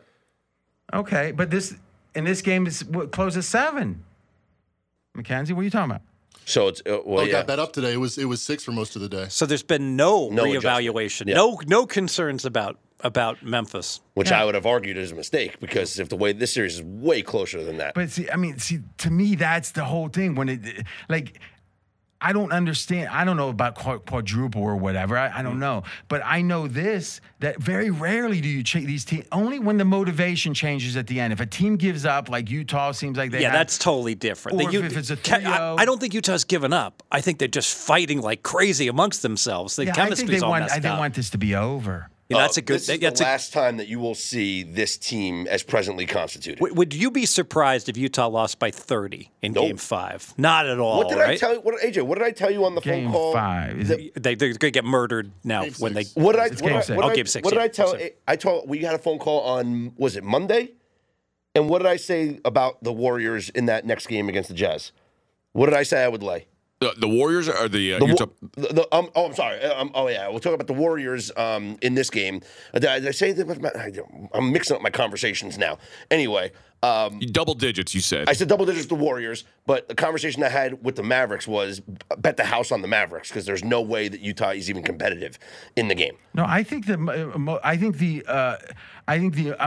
to me, the opposite of that, or similar but different side of the coin, was Toronto. I think I looked at Toronto in Game 4. I looked at them in Game 5, saying this team's going to stay motivated. High character team. So I think confidence in their coach, confidence in themselves, have had success. I think the market can miss that stuff, like Scott was saying. I agree completely that there was no quit whatsoever in Toronto. So let's get back to Golden State. So the adjustment in the Grizzlies is 0.0. But somehow Golden State's been adjusted. But here's the question. How much has Golden State been adjusted on the side? So what's game 1 and what's game 5, right? Mackenzie? Game 1, they were 6-point favorites. Game 5, they're looking at 9-point favorites hosting the Nuggets. Okay, so 3 points of adjustment. How would you figure that out for how would you equate that to title odds? Like, how much better is a team that's 3 points higher? And let's be honest, Denver's been, at least half of that's a Denver downgrade. Yeah. So let's call it 1.5. So if it was 3 points. But it's not 3. Right, exactly. Let's stay at 1.5. Okay, so I think the best teams in the NBA, power rating wise, are like 6.5 to 7 points better than an average team. Would you agree with that? Boston, Phoenix. Well, let's think about it. If you have the worst team playing the best team at the worst team or the best team's home, you're getting about 17, right? Yes. All right. So we're saying what? It's 3 for home, 14. So 7 minus 7. 7 each direction. That sounds right. Okay. So if you look maybe at a little more because that line's going to be crunched down because of the fourth quarter stuff. So let's assume Golden State's power rating was 8 to 8. Was a 4. Okay. The only way to get them to be the best team, like you said, has to be a 3-point upgrade. If it's only a 1.5 upgrade, it doesn't get them there. Yeah, I don't think. But if you upgrade them 3, now you put them on line with where Phoenix was. So now that's fascinating. So what you're saying is about half, because they went from where they were 9-1 to being the favorite. And you're saying about half of that's warranted. Yes. Because you're saying 3 points would get him to be just as good as anyone. They probably got 1.5 points because of the upgrade. Maybe he'll go 2 even. Maybe he'll go 2. Oh, yeah, because it backs up your irrational point. Yeah, and I don't like to be that far apart from the market. I can't see that game being a single-digit game. Golden State. Yeah. Well, maybe, but that's a whole. I mean, to me, that's a whole different. That's a different debate, right? But I think that the adjustment on that game line, I thought would have been greater. One theme I wanted to mention. We've spoken about this for years, RJ. You and I. This whole Utah, Denver. They get that altitude advantage during the regular season, and inevitably teams make business decisions. They go to Utah, Denver, like, all right, that's the night off, and those teams win by 20 in those games. And so come the end of the regular season, they have these gaudy point differentials, and oftentimes power ratings are undeserved because they've gotten some phony home wins, oftentimes by margin. They have an advantage in the regular season that doesn't apply or is not applicable to the postseason because of rest. Exactly right. So it's rarely wrong to say Denver or Utah is playing a playoff game. I'm going to pass or I'm going to bet against them. And in a way, the whole Grizzlies complaint or downgrade for depth is similar, right? When do you need depth? When you play back-to-backs, when you don't want to put a lot of minutes on your players, so you go 9 deep or 10 deep. In the playoffs, no one's going 9 or 10 deep. Now, it does give you more chess pieces to make different moves. Sometimes you want to be moving the queen and the rooks, not the knights and the bishops. So it's nice to have more good players. Yes. But it's not near as valuable as the regular season. Yes. All right. So that's why you think Grizzlies probably downgraded from their performance in the postseason, regardless of the last couple games. Yeah, I probably should have downgraded them when the postseason started for that factoid, and it's easy to say, oh, this team's so deep. Look how good they are without their superstar. Well, you can't play those 10 guys against like really good starting 5 because with so many timeouts and the game, it just. And there's so many days off during these playoffs. Teams don't get tired during the playoffs like they do during the regular season when you're playing 4 games in 6 nights. So, AJ, you are a defender of Golden State. I am. You said, hey, they count rings, baby. I said these guys haven't played together all year, really in 2-3 years now. And we've seen them play together and win titles with this core and this coach. Yeah, I keep saying, though, what was the odds of Golden State the year after Durant left? Because they were multiple years younger, and without Durant, no one thought that team. I mean, if I recall, I think they were like 15-1. I'm going by memory now. So I don't think anything about Steph and Clay 4 years ago means anything. Other than these guys, if they get to the biggest stage, they're not going to be nervous. They were the 6th favorite, the Warriors, at 10-1 the year after Durant left. You probably didn't shop near as well as I would have. That's one source, right? Yeah, that's just one aggregated source. Well, it's not aggregated. It's one source. Yeah, Basketball Reference. It's not an aggregated source. That's multiple sources, right? One source. There we go. He thinks he throws those big words out. He's going to fool us. All right. Fez, what do you think about, and then we'll go back to AJ here. What do you think about the argument, hey, they're champs? We've seen them win it. I think the experience certainly is a factor. Mm-hmm. That we're talking about. How many old NBA teams win the NBA title? Not many. It's a grueling 4, right? Yeah. Are they old, though? Well, I think that core is old, right? Steph obviously. That's a great point. So how many, But I mean, Wiggins, Poole. No, I agree, but Wiggins and Poole don't have any titles. So to me, I think if you make the case, hey, you've got a pretty good 3/4 of core with the old guys, but what's really been Wiggins stepping up and Poole stepping up seems to be the revelation, or Poole especially in the playoffs. Yeah. How many dynasties lapse and suddenly become the 5th best team and then start a new dynasty? None. I think a lot of it goes into what I talked about last week about the Warriors knowing how meaningless the regular season is and have really flipped a switch here in the postseason and have really designed they've planned this perfectly. Steph played harder than any player on earth the first 6 weeks of this year. I mean, he was going for MVP to the point the wheels fell off, and he missed a bunch of time, right? I mean, I'm not saying that Kerr doesn't have a long-term vision. And they had something to prove clearly. That Golden State came out, like we're going to establish ourselves as a contender in terms again. Of rest, initially, in terms of intensity down the stretch, in terms of being ready for this moment right now at the end of April, they have planned it better than anybody. Boy, they sucked in April too. Is the crazy thing. They were reeling better than anybody. And I think AJ's point is very valid, which is that Clay has been trending up. He's coming back from an injury. Who knows where he's going to plateau at? But without Draymond and Steph on the floor together, they both. Doesn't matter which one is out. The other one suffers. Yeah, and Draymond stayed away from the ice cream truck. No, he looks lean. He sent it over to Zion. Yes, he doesn't look lean like he looks Durant. Lean. He looks lean like he's gone to the gym. Yeah, he looks lean like he might say Glock 19 don't mean shit. And I mean, think about that when you're playing Denver, and the way he's been able to. Is that a pea shooter? Okay. The way he's been able to keep Jokic, frustrated, and you're talking about the NBA MVP and And Draymond Green has made he's had to earn his every bucket he's gotten in this series. When I was saying I've seen them do it before, I was saying in relation to the Nets, who we don't know if they could ever have gelled together. The Nets are eliminated. I understand, but you're taking what I said out of context is what I'm saying. Okay, then continue with your point on why you're so optimistic. My point on them was the fact that this is the first time they've been healthy in years, and when they're healthy, I think they are the best team in the league.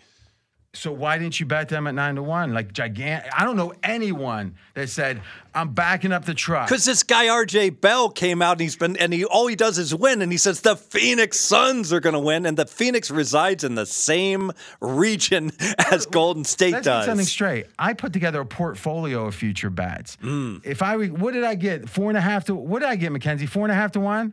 Plus 300 on the Suns. I don't remember that. All right. That's the one show I listened to. But what I'm saying is that was 6-8 weeks ago. You give me a 9-1, I can bet 2 units. I understand. Plus, I'm not going to bet a full unit at 9-1. I'll bet half a unit. Yeah. If I liked them, which I didn't. That's a real. I mean, Fez, hold on a second. Is your answer because I said I like another team? Why didn't you bet Golden State? I don't know, and I bet Phoenix. What's interesting, and now I'm going to compound it because I'm thinking about betting Golden State now to win the West. I know, Dude, plus 140. Exactly. I'll book it I know you will. Want it. Any closing thought? Or you want to make your first point, AJ? I guess I don't have a point. That's what's going to happen. Mackenzie, what are you hearing from him? I think he is remembering the 3 championships that the Warriors you're won. condescending to him right now. That's okay. Damn, he's in the same room with you. He doesn't even have a Glock 19. How do you feel about our bet between who lasts longer, Warriors or Suns? No, boy, that's one that switched pretty quick. I mean, I thought it was the best bet. I mean, what was it after what game? It was before the injury. Yeah. And it was after 2 games, right? 2 games. As I said, it was a last longer bet between Golden State and Phoenix. But my thinking was, okay, and it still is to some degree, except for the injury, Grizzlies are going to be much tougher than the Dallas-Utah winner. It was post-injury, by the way. We don't know No, it wasn't. We don't know the Grizzlies are going to get out of the first round. Well, we don't know anyone except Boston. And Dallas suddenly, my name is Luka. But let's be honest now. You're right. There could be crazy upsets. Yeah. And if they lose tonight, it's a bigger deal, no doubt. But my point is, before the injury to Phoenix, who would you have liked in that bet? Oh, Phoenix. Yeah, I think so. Yeah. Just because I think Utah is so weak that win. Oh, God. I mean, the path looked so good. And Dallas Utah looked to be, well, I forgot what that series closed at with the Luka issue. We didn't know he would even be back until Game 6, and we didn't know that Dallas was still going to be in the series. If I remember, Mackenzie, it switched about 100 cents, right? It was originally about even, then it slipped 100 cents the other way? A little more. Jazz were minus 180, closed minus 310 before Game 1. Utah was laying minus 6 in games 1 through 4. Mm-hmm. All 4 games. Well, they were laying the same amount on. Oh, that's true, because they thought Luka might even come back for Game 3. Why were they only 6 at home? Because they thought Luka might come back. And then that went up. Okay. You're right. Yeah. Boy, I tell you, Dallas has played shockingly well without Luke. They look great. I mean, and the funny thing is, I only bet one of those games, and it was the first one. Well, you wanted to bet the second game. I heard you like, yeah, and then you're like, eh. All right, let's switch gears and talk about, well, here in a second, you'll know who I'm talking about.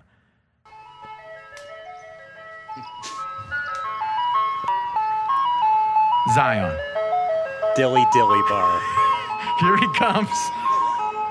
Remember Andre the Giant in WrestleMania 3? He couldn't walk all the way through the Detroit Superdome. Could you see him coming in an ice cream truck throwing dilly bars out?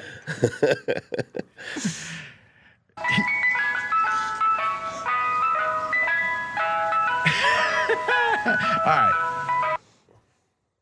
Fez, we'll start with you.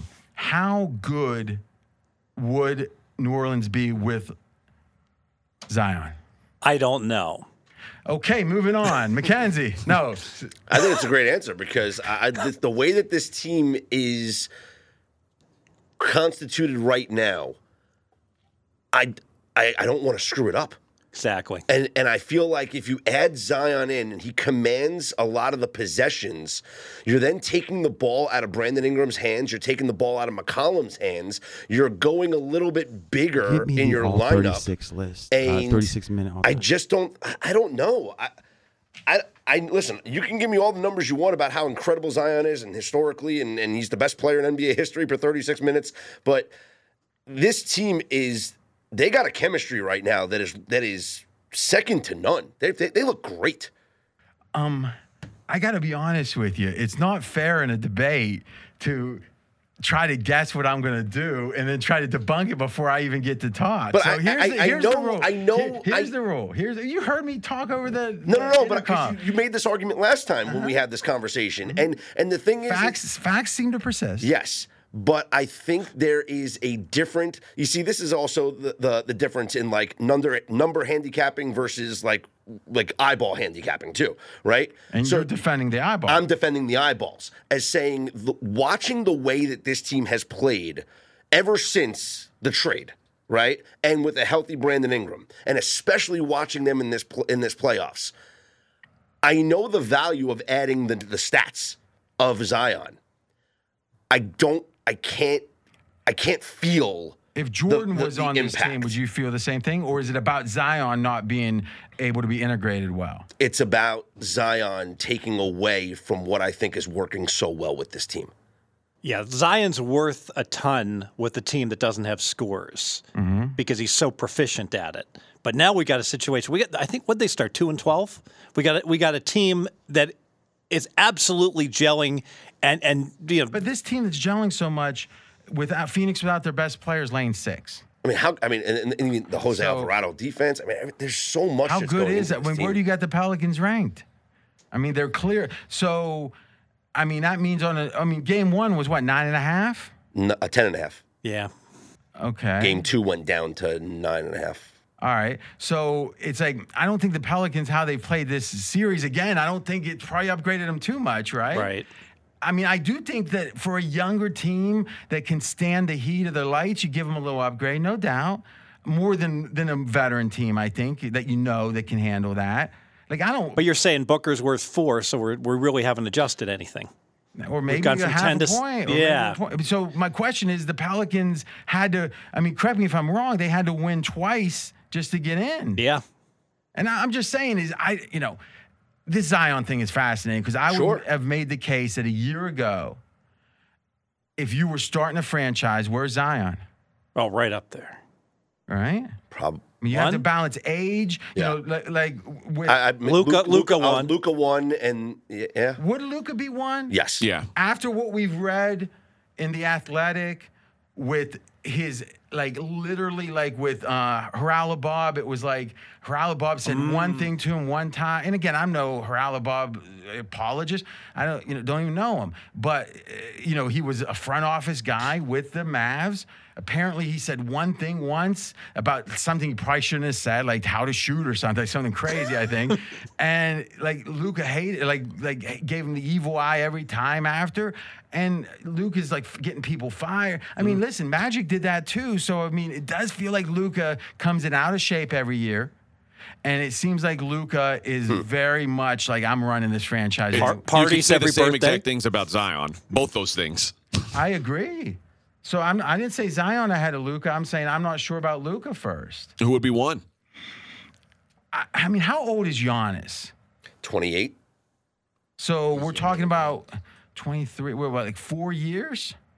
27 for Giannis. He'll be 28 the end. And Well, everyone that's 27 is going to be 28 one there day. you go. He'll be 29 next. Yeah, good. You know what's not? All right. So I don't know. Well, let's do this. Top 2. If you had the first 2 picks in the franchise draft, and we're going to start with Mackenzie. No big stories. Give me the 2. Luka Doncic, Jason Tatum. Tatum. That's what I wrote. Holy cow. Well, listen. That's what I wrote. Fez is following Mackenzie. That's Same true. too. I listened to Mackenzie in his podcast. Scott. It's hard to argue against those two. It's hard. I would say if Luka's for me. Yeah, I'm trying to think of because Tatum's age too. I think Luka smokes unfiltered Paul Mons. I'll take it. Well, they've all aged. I'll go Luka Giannis. Ooh.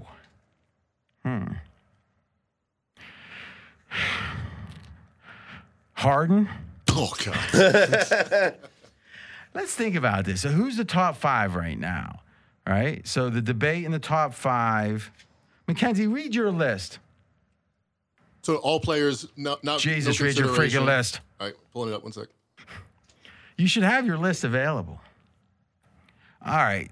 So we know that Durant's not going to be on. He's too old. All right. I'm going to say no to Luka. There's something about he doesn't shave. Something about him. I don't think he's going to age well. He doesn't seem like he seems like a player from the 80s. Right, with his fitness level. Larry Bird. Well, yeah, Larry Bird. If Barkley and Bird had a baby. Yeah. All right, read me your list. Kevin Durant. Go ahead. Giannis, Steph Curry, Joel Embiid, Jokic, Doncic, Tatum. Then. Oh, okay. How old's the Joker? 27. Yeah, he's 27. No, he is 27. It's going to be 28. I got that right. All right, I'm going to go with Giannis and the Joker. I'll give. I don't argue Giannis at all. I'll give you guys a couple years, because again, what's Luka won? How many playoff series has he won? 0.75. No. 0.0. And if he win this one, it's going to be with him missing a majority of the games. Yeah, that's funny. I mean, come on. Is it a coincidence he could win? I mean, there's something about him. It's me. He's like Jordan, let's say he's Jordan pre-Phil Jackson. But let's be honest, what's the odds that Jordan was going to grow up like he did and take Phil Jackson? Maybe it was the genius of the Zen master, or we'd have another Dominique. I mean, how different is Luka than Dominique Wilkins? Well, or Gervin. Dominique dunks a lot better. Or Gervin. No, I mean, right now they're the same. All right, so let's look. Scores. Getting back to Zion for a second. These are the per 36 all time. Now, amazingly, there's been a slight change. And I'm going to read, AJ, this is going to be a roller coaster emotionally for you. Okay. All right, let me think. 1, 2, 3, 4, 5, 6, 7, 8, 9. Number 9, Stephon Curry, all 36. Mitchell.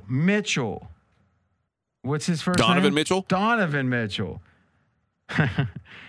LeBron James. James Harden. You okay? I'm good. But you want to somehow diminish it? If you add his titles to that number, it's the exact same number. Count the rings. James Harden. Oh, I'm supposed to say that. Kevin Durant. Now we got 4 people left. The Iceman, George Gervin. He finger rolled. Next up, the greatest player in NBA history, Michael Jeffrey Jordan. Then, the penultimate on this list, Zion Williamson, 29.3 points per 36. And the new champion, Embiid. Wow. It's interesting. I didn't take Embiid because of the health concerns. And he's 28. Is that right? Yeah. Wow. Plus, don't you always think that big men last less? Especially, yeah. I mean, he's missing whole Yeah. seasons. All right. In the playoffs, other than what we talked about, what's the biggest storyline that you see? Wow. Other than the Suns injury, other than everything that we've talked about. Well, let's talk. We didn't talk Suns. Yeah. Do we worry? I mean, how much do we worry about the Suns? I'm worried because Chris Paul's age. If you expect him to carry I think in any given game he's going to deliver. I don't think he can deliver every game. Well, what did I tell you last time? I was not worried. I was fine with them in Game 3. I was worried about them in Game 4 because I was worried about Chris Paul with the quick turnaround. And they won Game 3. They lost Game 4. So I guess the theory would hold up that I'm okay with them here in Game 5, and I worry about them for Game 6. I think that the count of days off matters. I worry about them against the Warriors for sure. Yeah, but obviously they're going to be, in theory, they would be healthy at that point. Yes, which I am very much hoping so we can get, as a fan, an incredible series. If Phoenix is healthy and they play a healthy Golden State, home court's going to be in Phoenix. What do you make the number? So Phoenix is 7 for power rating. Golden State, I'm going to make them 6. So I'm going to make Phoenix a 1 point better, which would equate to them being minus 200, or approximately, I think, in the series. Do you feel like that's what the market would be? I think it'd be closer to 150. I don't. It depends what the market's evaluation of Booker is. Is he 100% or is he playing at 80%? By a whole other, there's a series and a half to go before they even play. Yeah. If they play. I think Phoenix would be minus 200. Booker's 100%. AJ, what do you got? I think minus 150 or less. Oh, yeah. So you think that the Golden State's the better team? I do. Mackenzie. I would have it at 130. Warriors plus 150. It's so funny because he came up during, he was a kid. Whoa. Uh-oh. What? Mackenzie just said he'd have it minus 130 plus 150. I would like to bet both of those right now. So say your numbers again. I think the Suns would be minus 130 favorites, so obviously plus the Warriors 110 would be plus 110. Mackenzie probably would have a 30-cent straddle. Who we kid? He's a 30-cent straddle kind of guy. You know, the MGM's stealing a 30-cent straddle on the USFL side and total. All right. Last question. We're finishing NBA here. Fez, what story haven't we talked about in the NBA that you most are interested in? Same question to Scott. The Boston path, because all along I've been talking about, Boston's screwed. They're going to play this war against Brooklyn, and that's going to put them at a disadvantage the rest of the playoffs. And boom, 4 games in, guess who's going to get the most rest? It's the Boston Celtics. I think that's huge. Now, is this a confidence booster? Yes. Is it mentally taxing, though? You could make the case they had a lot of really tight, tough games. Now, the breaks should help them.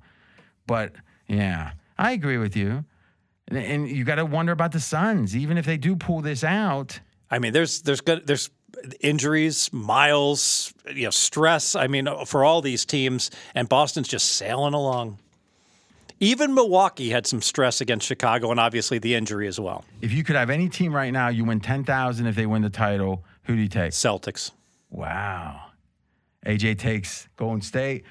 Same question to you, Scott, and then one last storyline. I think. Who would I take before the storyline? Mm-hmm. Who would I take as the Warriors? So you think they're the favorite? You got them as the best? All right. So in the storyline that I think we're maybe not talking about is, are we forgetting about the Miami Heat? It seems there's a little bit of. Are they in the playoffs? I don't know. No one's talking about them. This is just the number 1 seed in the Eastern Conference that is about to finish a quick series against their first-round opponent. And do we not just give them any type of love at all? They feel like a team that's not – if it wasn't for their pedigree, it feels like a team not built for the playoffs. It's depth. Yeah. Is Butler your scorer down the stretch? And has he proven – and here's the thing we can't forget, and Tatum is going to be an interesting question. I'm going to have to find a better way to phrase this question, so bear with me. But it's one of the greatest players of all time, and however you define that, has been on every championship team almost since 79-80. You think about it, Magic, Bird, Jordan. Now, with the Pistons, Isaiah makes sure. that, okay? Obviously, Jordan after that. Okay, Hakeem those 2 years for sure. Phenomenal. I mean, Hakeem, those 2 years played as well as anyone but Jordan I've ever seen play the game. Then we go to Duncan, with all the Spurs wins. We got the Lakers and Kobe and Shaq with all those wins. Shaq on the 04 Miami team, 04, 05, I think. And now we got the Dallas with Dirk, I don't think meets that criteria. The Pistons in 2003 don't meet that criteria. I'm going 2004. Say it again? 2004. Oh, thank you. And we can debate one or two others, but it kind of doesn't even matter at this point. I mean, listen, anyone think 83 76ers doesn't know how good Moses Malone was on that team. He was the MVP, was one of the best seasons anyone's ever had. I'd make that same argument for Dirk. I would put Dirk on the same list that you're talking about. Dirk felt like he was, to me, always felt like he was a counterpuncher. He didn't feel like he was the guy that would take over. He was a wussy, wouldn't get into the paint. Always like jumping, wussy, you say? Jumping back, doing the Reggie Miller, kicking a leg backwards so no one could block him. Yet somehow he scored more points in his career than Wilt Chamberlain. That pussy. Yeah, from the perimeter, European perimeter. Well, you a big Karl Malone fan? I mean, well, as a human, no. Why not? What did he do wrong as a human? He's had relations with women younger than appropriate. Oh, is that right? How old were they? In Utah? No way. No, this was pre-Utah. This was back in Louisiana. Well, how old was he? I'll have to look up the exact age. He went to Utah when he was like 22. So like he was 20 and was with a 17-year-old? Because people in glass houses. And I'm not throwing stones is what I'm saying. She was 13. Oh. In Louisiana? Yeah. And how old was he? 18. Speaking of unders. How did I know that? Did that just come out, or was that known? No, it's an old story. But back when contemporaneous to his career? Yeah. These NBA unders are starting to add up. I think we've got like a surplus of... 20. He was 20. I was wrong. 20. And he had a child with her. Mm-hmm. Where's that child at today? I don't know. And any theories, RJ, why obviously we saw the 6 unders in the play-in games. Mm-hmm. But even since then, there's been more unders than overs. What's changed this year? Maybe these teams had it so easy when they played in the bubble, and there was no fans throwing ice at them and screaming at them. I don't know. I think the elite players today focus on defense more, and you see the intensity step up. Now, obviously, like Trae Young's not an example of that, but in general, these players, and Giannis obviously leading the way, it feels like they respect defense more. I also think that offensively there is an issue with just strategy. And Stan Van Gundy talked about it on the broadcast the other day, that too many times, especially teams with a lead, hold the ball and don't get into an offensive set until about 7 seconds in the shot clock, and then wind up settling for a bad shot. Hero ball. And wind up settling for a bad shot. Called Harden ball. Even Boston did that game 4. Yes. That they almost let Brooklyn back into the game. They were so conservative, and the announcers said, Boston's strategy appears to be to try to run out the clock. Yeah, so it's happening a lot in the playoffs where you have a lead, and it's like, all right, I'm going to milk the shot clock down here, and then I'll get into my offensive set. 7 seconds left in the shot clock. You set up for a bad shot, you miss, leads to a rebound, and then I think that's what's, as opposed to these teams that are in the regular season would not play that way, that would get into their offensive systems or push the ball and try and score because everyone's trying to put up numbers and stats and get records in the regular season. So that's why I think unders might be more prevalent here. And you talk about players taking that mantle, making defense more of their part of their identity. I thought it was notable Luka Doncic after Game 5 only talked about defense. He said that was our best defensive game of the season. That's why Jason Kidd came in here. That's why we're going to win. So here's the question. We talked about having to be an all-time great. Who currently in the playoffs meets that criteria? Curry. Okay, agreed. Obviously, Giannis does. Oh, completely. Right? Yes. I mean, the Joker does, but forget about that. Does Chris Paul? Yes, he's been because he's been so unlucky in these playoffs. What does that have to do? A lot of it was injuries where he couldn't even play. Chris Paul isn't even. We're talking about right now. How good is he? Like LeBron would still meet it, but like probably in a year or two he wouldn't. Well, you said all-time greats. No, I'm saying this At the time. year. Yeah, like if Jordan was on, if Okay, the Washington team made it. Fair enough. So Chris Paul doesn't belong. James Harden. He's not in the playoffs right now. He is. You wouldn't know it from watching the games, but James Harden right now, you wouldn't say is an all. He's I under was thinking- contract with the okay. Philadelphia 76ers, barely. All right, so let's think about this a second. Does James Harden meet that criteria? Bird, Magic, Harden, Jordan. No, I don't feel it. You know, Embiid is And the way Harden's playing now, I think Embiid's incredible. If Embiid had been like, if he had a title, I'd be saying, oh well, he's. Well, no, forget titles. Forget titles. We're saying how good are they? A dominant force? Are they an MVP, top 3 MVP? If you're counting Isaiah Thomas from the Pistons, then you have to count James Harden. I think James Harden in his prime. What kind of show is this player? Then you would say the same thing about Kevin Durant. No, up until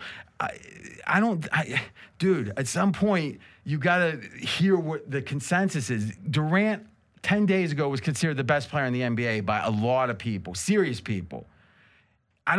This series makes you question it, but no one's dropping him out of 3 or 4.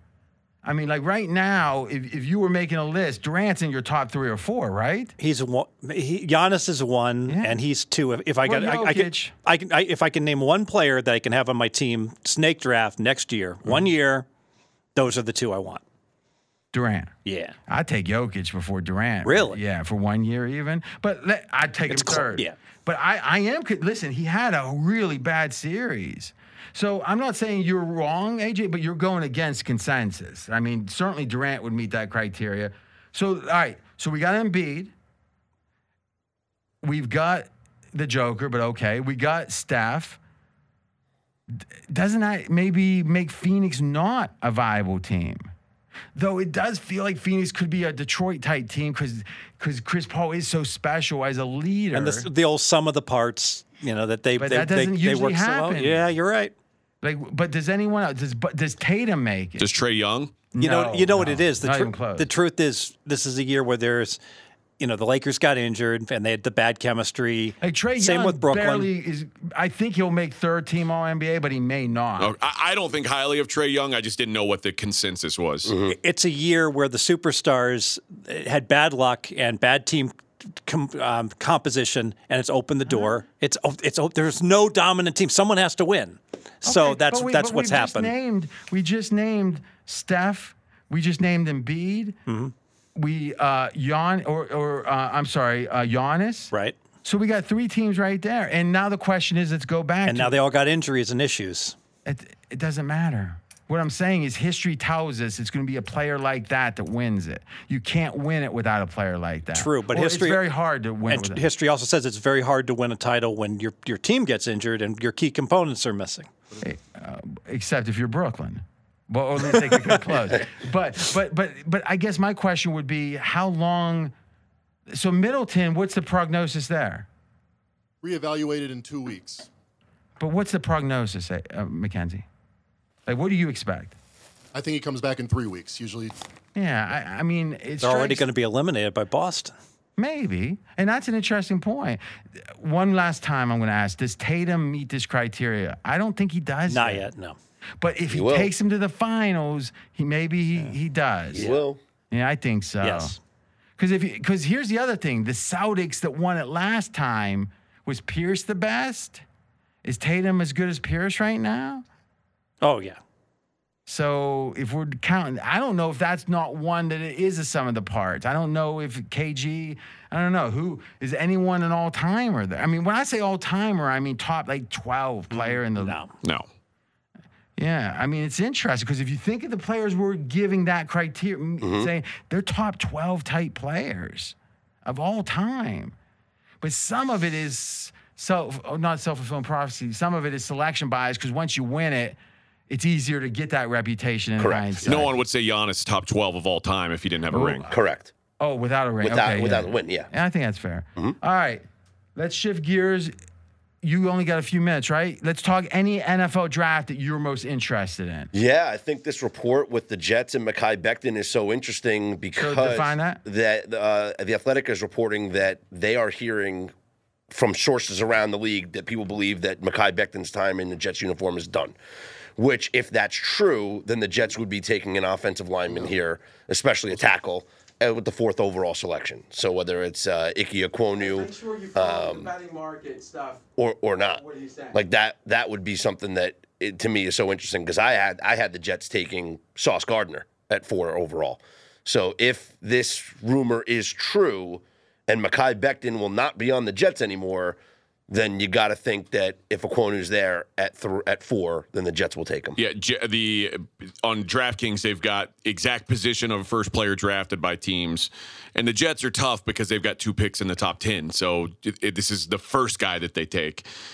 Defensive lineman, edge rusher, plus 125. Offensive line, plus 300. Defensive back, plus 300. Receiver, plus 350. So I would sprinkle probably like a half unit on both offensive lineman and defensive back. Whoa. What are the odds on those two? 3-1. Both plus 300. Okay. But what's the chance that they take Gardner? I think it's very good. I think now with this. Give me a percentage. Oof. I honestly thought it would be 670 before this Mekhi Becton move, because the way that I had my mock draft going, and who cares about my mock draft, but I had the edge rushers going 1, 2, 3. And then the Jets going with a cornerback. And my thought process is defensive coach, 2 picks in the top 10. Wide receiver is going to be taken at 10, right? If they're not getting the top edge rusher, then you get the elite cornerback that can cover Stephon Diggs and Tyreek Hill in that division. So that's why I thought that Sauce Gardner, who has been picking up all this steam, you're hearing all this rumors about under 4, 5.5, all this stuff for Sauce Gardner. And everyone's talking about he's the true worthy of being number 1 guy in the draft. Yes. And I think there's something to be said when that narrative goes out. It's a very safe pick. To me, it was for a Sauce GM. Gardner to the Jets. That was my pick. Mm-hmm. And I was looking at plus 325 for a cornerback to be the first pick for the Jets. But now that I saw this report from Dane Brugler of The Athletic about the Mekhi Becton stuff, it has me questioning everything, because if you're going to trade Mekhi Becton or release him or whatever, then yes, you're going to take an offensive tackle, 4th overall. I think it's safer to just take Sauce Gardner under 5.5, which you can still get. Mm-hmm. And I think you're going to win that even if the Jets don't take him. Hey, price? Minus 135. Thank you. I would do it. Yeah. And then you can take the Jets O lineman 3-1 also. Mm-hmm. When there's 3 good ones, one of them might be gone. Yeah. Right, and there's going to be, So I 2 think left. if the Texans pick is the most interesting, because we expect. What's that? AJ, you had something. I was going to say, my worry about that pick is what I heard about the Texans today. Yes. That the Texans, the most likely scenario for the Texans is Derek Stingley at 3. Which I think makes it more pressing for the Jets to take Sauce Gardner. I think then you're talking about players that are higher rated on boards, because now the Texans have passed on one of the perceived top guys. Uh-huh. Well, hold on though. Stingley, there's a contingent that is a bit, and again, I'm going by PFF's analysis, but not last year or not this most recent year, not the year before, but the year before that, the national championship year, Yep. I guess. They say maybe the best year a cornerback's ever had. No doubt. He was fantastic. So now the question is, has the COVID been the issue, or is it lack of level football? Mm-hmm. So it's kind of upside versus performance, it feels, with the cornerback debate. But I think it's a valid debate. Mm-hmm. And we also have the James Salinas story about trying to get the bet in on Kayvon Thibodeau. So then now you wonder, if the Texans are going to take Stingley at 3, where the heck does Thibodeau go? Do the Jets grab him at 4? And if the Jets don't grab him at 4, where does he fall? The Giants could still be interested in an edge rusher. Seahawks at 9, Well, let's talk about Thibodeau for a second. I think he's the most polarizing guy in this draft. And I think a lot of people has got this wrong. So the way it's been framed right now is he was the number 1 projected pick at a certain point back. And then because he didn't love football, that he likes cryptocurrency or whatever, that the meatheads are saying, wait a minute, this guy's got interests other than football, downgrade him. And he didn't have great film this year either. Okay, here's what I think is happening. And this is coming from PFF again. And again, they got multiple shows, and I listen pretty closely around the draft especially. They're saying that a couple NFL GMs told them, and it was the show. My main show is the NFL show, the one with not the gambling show, and they were saying how you guys had it wrong all along. Thibodeau, I'm sorry, how do you pronounce his name again? Kayvon Thibodeau. Thibodeau. Yep. He, I'm thinking about the coach, and it's throwing me off for a second.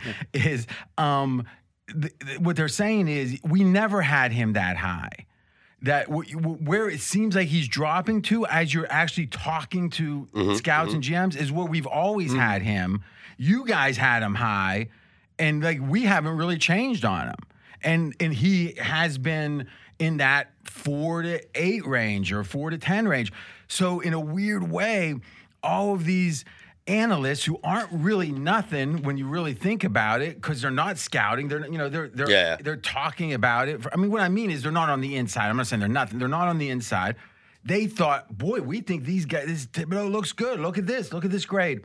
If they were really good, they'd be working. Let's be honest, you're usually going to be working for the NFL if you have that as an option, right? You're not at the NFL network if an NFL team would want you to be the assistant GM or something. It doesn't mean they don't have good insight. It just means the guys that really matter have stepped up and said he's not quite as good. So any of this sense that it's falling and it offers value, I question it. I think maybe it's where he's supposed to be. Any thoughts on that, AJ? I agree. And what I talked to one of those guys, and he said sort of the similar thing, that no one was ever really looking at Thibodeau as the number 1 pick in the draft. And I think what you're saying is pretty spot on. He was probably more of a 5 to 8 guy all along.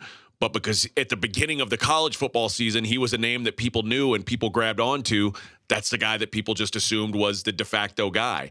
And there's always changes in this. Rarely is there a guy who he's going to be the number 1 pick. The college football season happens. Yep, he's still the number 1 pick. Where's Spencer Rattler going? South Carolina. So to me, last thing on it, the narrative with AJ and his liberal friends in the media, when they say things like, well, they're being closed-minded, you can have eclectic taste, and everyone's like pro Thibodeau in the media because they feel like he's somehow been oppressed because he's not supposed to like cryptocurrency. I think it's all just a canard. Canard? Mm-hmm. Luke Kennard? Okay. Anything else? So Scott brain dumped on us. Anything else odds-wise you'd want to kind of augment what he was saying? I don't have anything on Thibodeau, but I will say for the most part, there's been, and we've spoken about this before, very little change in direction in terms of if you've just been following the past like 5 or 6 days, object in motion has remained in motion in terms of... Is that Newton? Players that have been dropping, that are less in favor, drop further, and players that are in favor, they just keep getting more and more expensive to go under. There hasn't been reversals like I've seen in some other drafts. So very interesting that there's no like case where I'd say 3 days ago I liked this guy to go over, and now I like him to go under. That's just not happening. 48 hours before the draft. Yeah. What time will the books close the market? 5 o'clock? 5 o'clock Wednesday, 24 hours before you cannot bet in Nevada Vegas. books. Nevada books. Yes. Because I am having a very important conversation tomorrow with somebody who I trust more than anything when it comes to this draft stuff. I need to plan that conversation before 4:30. I think the one exception, Fez, is Derek Stingley, because his number it was like 9.5, over under 9.5. And if he's booming the way that I'm hearing he's booming, then clearly, if he's still talking about top 3, then... I agree. All the money has been on Stingley to go into the top 10. So he's just in the pet. Now, maybe that wasn't the case a week ago, but the last 4 or 5 days when I've really focused on this, it's been very pro Stingley. Last thing for me, and then we'll let Scott make any last comments. And thanks for the time again, Scott. And by the way... his show, let's take another quick gander at that. Well, why don't I do this? I'll get it ready. It's called The Look Ahead, right? And it's on VSiN, and your Twitter handle is Scott's On Air. Yep. No apostrophe? I don't think so, but who knows? With Elon, we could do anything. I'm still trying to find AJ's. It's too complicated. AJ is the real? AJ is the real. What did he reject to choose that one? AJ 28, 54, 54, 57. Fair enough. All right. My point is this. Position value is something you've got to consider. We're talking about a cornerback at 3. We know that what was it, Okuda or whatever, the high Jeff state? Okuda. Yeah, went Detroit. That hasn't worked out, but okay, that's one example. But how often? Who's the top drafted cornerbacks of all time? Right, Ramsey went high. Right, would he go 4? Mackenzie, maybe pull a list on that. Is in general, it's it's tackles and edge rushers, it's edge rushers, and quarterbacks, and now wide receivers have surged, but cornerbacks are the new wide receiver. Orange is the new black. Oh, right? They guard the wide receiver. Yeah. So, but in a way, there is talk that, hey, why shouldn't a cornerback maybe go? Because PFF believes that cornerbacks are more important than edge rushers. The last handful of corners to go in the top 5, Denzel Ward before Okuda, Denzel Ward in 2018. 4. Jalen Ramsey, 2016, 5th. Patrick Peterson, 2011, went 5th. And then you have to go back to 2003. Terrence Newman went 5th. So in 20 years, there's been like 4. And none of them are above 4 is the highest? 4 is the highest. So at 3 would be the highest cornerback since 1997. Who Sean was that? Springs from Ohio State went 3rd to the Seahawks. And there's another great Ohio State University place. And by all accounts, Gardner is like one of the best cornerbacks we've seen, in years. Wow, but I mean, the Denver cornerback last year was what was his name again? The Denver corner? J.C. Horn? No, he went to Carolina. Patrick Surtain. Yeah, Surtain. He was highly regarded. Yeah. I'm not sure who's higher. What I know for sure is the receivers last year were more highly regarded than this year. What do you got? All right, so Scott, pick one last draft topic. One last draft topic for me. If you got it, yeah. You got anything good? Nah. All right. Nothing that we haven't covered. Admitting it's better. Yeah. All right. Not going to make something up. Appreciate it, my man. I appreciate you. See, no, you. how am I the man if you're the man? See you next week. Later. Now, correct me if I'm wrong, but the whole kind of what was that? Was it syphilis or typhoid or what were they? The Tuskegee experiments. Yeah, I mean, like. Yeah, if you just go along with that, if you just say, "Hey, what am I supposed to do, government man?" Explain that real quick. So in the 1930s, I believe there was a. Well, why don't you look it up real quick? Yeah. Go ahead, AJ. I don't understand why the vaccine is a race issue. I don't understand how it's him doing something for the black man. And I'm just not saying it's what he believes. And obviously, listen, he suffered for it, didn't he? Sure.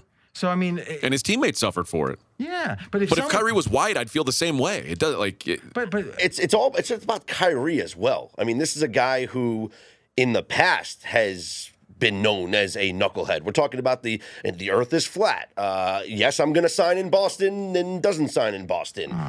Different things over the course of his tenure with LeBron James, right? Doesn't want to be second fiddle to LeBron. When you talk about Nick Saban, do you say, I'm going to be coaching in Miami, and then I'm just drawing a pattern of behavior that rubs people the wrong way. Because it's Kyrie Irving and not just player A who is dealing with the vaccine worries, it was a bigger deal, and he took a bigger hit because of who he is. And I'm saying, is it fair? It's fair if you disagree with the vaccine. I'm not saying you do or don't. It's fair if you disagree with his stance on the vaccine.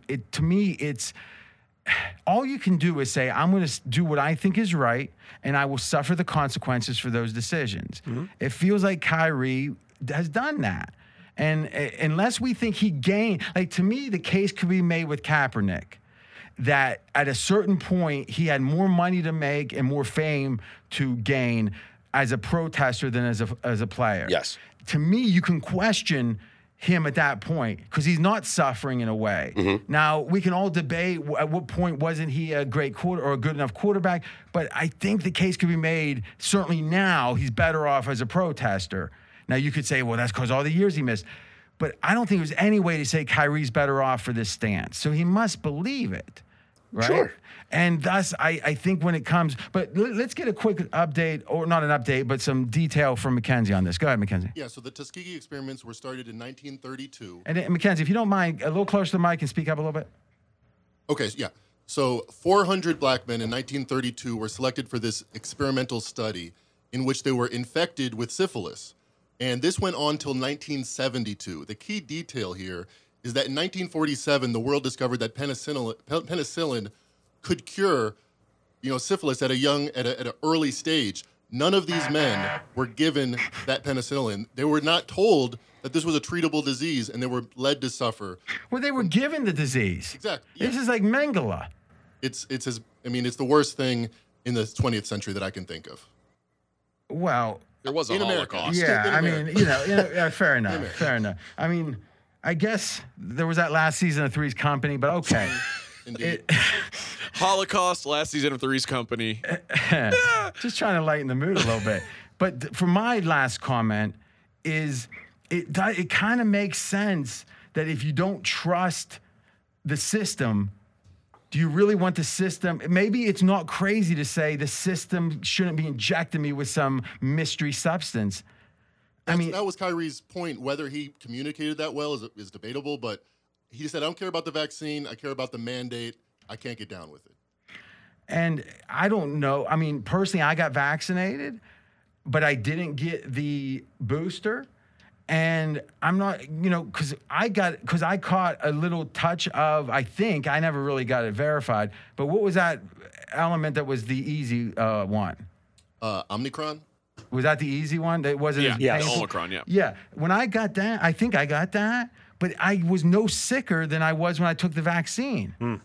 And so my thinking was, well, how? I've just had it, and apparently that bestowed antibodies were the one the Delta didn't or whatever. But again, that's what the doctors are saying. I don't know. And I didn't. So I'm kind of in the middle, I guess. Like, I'm happy I got the first, vaccine, but because I'll give you an example. What seems crazy to me about the vaccine was they say by all accounts, if you get it, the whole herd immunity was you get it and it makes you immune at least for some time, right? Right. But people anyone going to colleges, anyone going anywhere, they had to get the vaccine even if they had it because they couldn't prove that they had it. Sure. So they said the dose of the vaccine was actually not necessarily they said we don't even know what it's going to do necessarily. They didn't think it was going to hurt people, but it was a big unknown. So if you have hundreds of thousands of kids going to college, all of them having to get vaccinated even if they got it, it's the government saying, we can't really get particular to people. We're going to be painting wide swaths of mandates. And you know what? I don't want to be caught up into their Excel spreadsheet, right? Now, lucky enough, I didn't have to, but you can kind of see that being problematic, don't you think? I think everything, beliefs aside, science aside, I think a lot of things that people had problems with was just the restrictions. I mean, we're talking about, for Kyrie Irving specifically, at one point was able to be in the Barclays Center, was able to sit in the crowd without wearing a mask, but was not able to play on the court with his teammates. But then he went in the locker room and got in trouble. Yes, then goes into the locker room and gets in trouble. So I think that it was hypocrite. It wasn't. Yes, a lot of it. Eventually, it wasn't sitting on a logical basis. Correct. And even a Bill Simmons, who is generally comes off pretty left to me politically. He was like saying this doesn't make any sense. Like you got to have your mask on, but then when you start eating, it's okay. I think at that point, people might have, I don't want to say come around to Kyrie's side, but kind of lessened their anti-Kyrie stance. I think that, except for AJ. No, I was with Bill Simmons, and I thought that didn't make any sense. But you still were against AJ, or I'm sorry, against Kyrie. I just think Kyrie. Listen, I think that when you're part of a team, there are times where you put the team first, and Kyrie put himself first. But I guess the question is beliefs over team or not. Is this a religious thing? Is that what we're talking here? Well, no, it's it like, do I believe doctors? Is that was Ali religious? Yes. Well, it was why he was a pacifist, but his stance wasn't about his effect. I don't think there's many. I mean, you make an interesting point. It was motivated by that, but the effect it had on his people or on Americans wasn't about the religion, I think. It was about his beliefs, right? I mean, like Martin Luther King was obviously Reverend Martin Luther King, but was he a religious leader or was he a political leader? I think he was both. I don't think he was a religious leader. Then we disagree. I mean, in what way was he a religious leader? He didn't care if you were, I don't know, was he Baptist? I don't know. He actively preached even while he was doing, his political work. You're saying because of the staccato of his voice, the way he delivered, he sounded like a preacher? I mean, what do you mean he wasn't doing homilies? No, but I mean, he worked in churches as. Well, yeah, he's a reverend or was a reverend. But I guess what I'm saying is if Pat Robinson would have been elected president, he wouldn't have been Reverend Pat Robinson. He would have been President Pat Robinson, right? Sure. So, I don't know. I don't think the religious stuff really. I guess my last question would be this. You don't at all see where that if you were in a culture that had been oppressed and the government. I mean, I'll tell you this right now, and Mackenzie, you know a lot. I know a few black people, but I don't know as many as you. If you tell people today the government says X, whatever it is you say, it feels like at least a majority are going to say, nah, I don't believe that. Yeah, not my government. I mean, it's like, it's literally, if the government says the sky's blue, people aren't going to, I'd say 55% of the black community is not going to believe it. Yeah, we're wondering why you're telling us that it's blue, more than we're wondering whether it's blue or not. And my question is it really unfair of them to be skeptical of this government? I'm not sure. I think it's probably pretty fair. And that's them saying, take this. But you were in the service. You're used to and I respect the hell out of that. But had to take a bunch of shots, right? I got loaded up with vaccinations for things I never would have possibly needed. But what's funny is a lot of the guys that I served with, the guys that I've kept up with, you see them on social media. I'm not taking this shot. The government tells me to. I'm like, bro, I was there when they stuck you with a shot in case you went to Angola one day and you sucked it up and took it. Now all of a sudden there's an actual threat out here, and you're like, no, not me. I'm not doing that. No way. But don't you think the fact that most Sleepy J in the forums, and he works for us, with the pod and everything, is, he was in the Marines and the Army, right? And I think one stint each. I'm not sure. Might be two in one of them. And I would say the stuff that he had to do there, he rebels against now more. Like he hates had to be somewhere at a given time because he was always about regimented time. I think a lot of people in the service rebel against that regimentation after. Maybe so. I mean, right? I mean, the people. I think a lot of people who serve end up being very conservative politically, and this became a political issue that conservatives fell on the side of. I'm not doing this. So that's what it came down to for them. Now, I've been joking for a while that you're a radical liberal from Texas. When are you going to have a stance that disproves me? There's a lot more guns at my house than there is at yours, RJ. I can tell you that now. I do have a Glock 19. Oh, wow. I've got probably 7 handguns at my house right now. Damn, you're worked up, dude. That's okay? right. I'm good. Okay? Yeah, I'm an angry gun-toting... red-blooded American. That's right. Get this man a Budweiser. Hey, let's try this. Make your case now. His mic's off. I'm going to let it rest for a minute. I think he needs a timeout. What do you think, Fez? The irony is that AJ, without any firearms, is a very dangerous man. So the fact with his lack of logic? No, with his with his UFC, with his MMA training and the like, I'm afraid. I don't know about you. You're on probation. How was your jiu-jitsu class? I'm very sore. You should have heard him. He goes, I go, what belt are you? He goes, I'm a purple belt. I goes, almost a black belt, though. No, I did not say that. No. You said I'm more than halfway to a black belt. It is halfway to a black belt. There's a whole belt in between, right? There is. How can you be more than halfway? Because there's 2 belts before purple belt. Like purple belt's literally halfway to black belt. Oh, you mean halfway from when you a little kid, like on the Karate Kid. But is it linear? In other words, is it like 80% of the people have purple belts and it's really hard to become a black belt? I think it's logarithmic. Poisson distribution. I don't know what logarithmic means, so I'm just giving silence on this one. But you could shoot logarithmically, maybe. I don't know. But you got so many guns, maybe. I do have plenty of guns.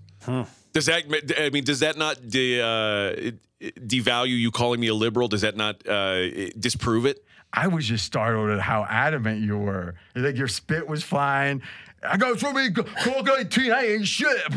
You call me a liberal. I mean, it's... Dude, you got some liberal beliefs. I do. I used to call yourself a libertarian. I think I'm more libertarian than you. Well, tell me one position I have that isn't purely libertarian. How many times have you voted libertarian?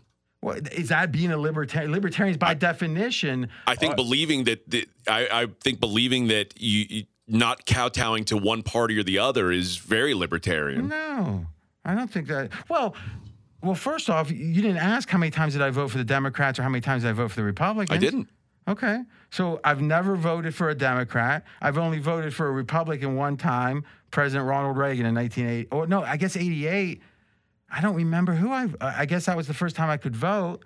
I voted in that election, but it would have had to be Bush. No way was I voting for Mondale. Oh, wait, it wasn't Mondale. It was Dukakis. Yeah. Remember in the tank? No way. So does that satisfy you? What it was 30 years since, 30 years since I voted for Republican, and I've never voted for a Democrat. Okay. Does that meet the criteria? So anything else that's less than 100% libertarian? I think you're fairly libertarian. So, but nothing that is less than the platonic ideal you can mention. No. But what about me is? What about you that isn't libertarian? Yeah. I didn't say you weren't libertarian. I said you were you were radically liberal. And those things can't be the same. Well, I think that your seeming disdain for President Trump it seems pretty liberal. Like even like some reasonable Democrats will say, he did cut some regulation. He did. It's like I haven't heard you say one good word about it. Have you heard me say one good word about Joe Biden? Sleepy Joe? Yeah. In general, I think all politicians are assholes. Like that's just a general. Well, and I think and I think you're generally right. I mean, let me ask you this: how would you say your political stances are now compared to when you were 21?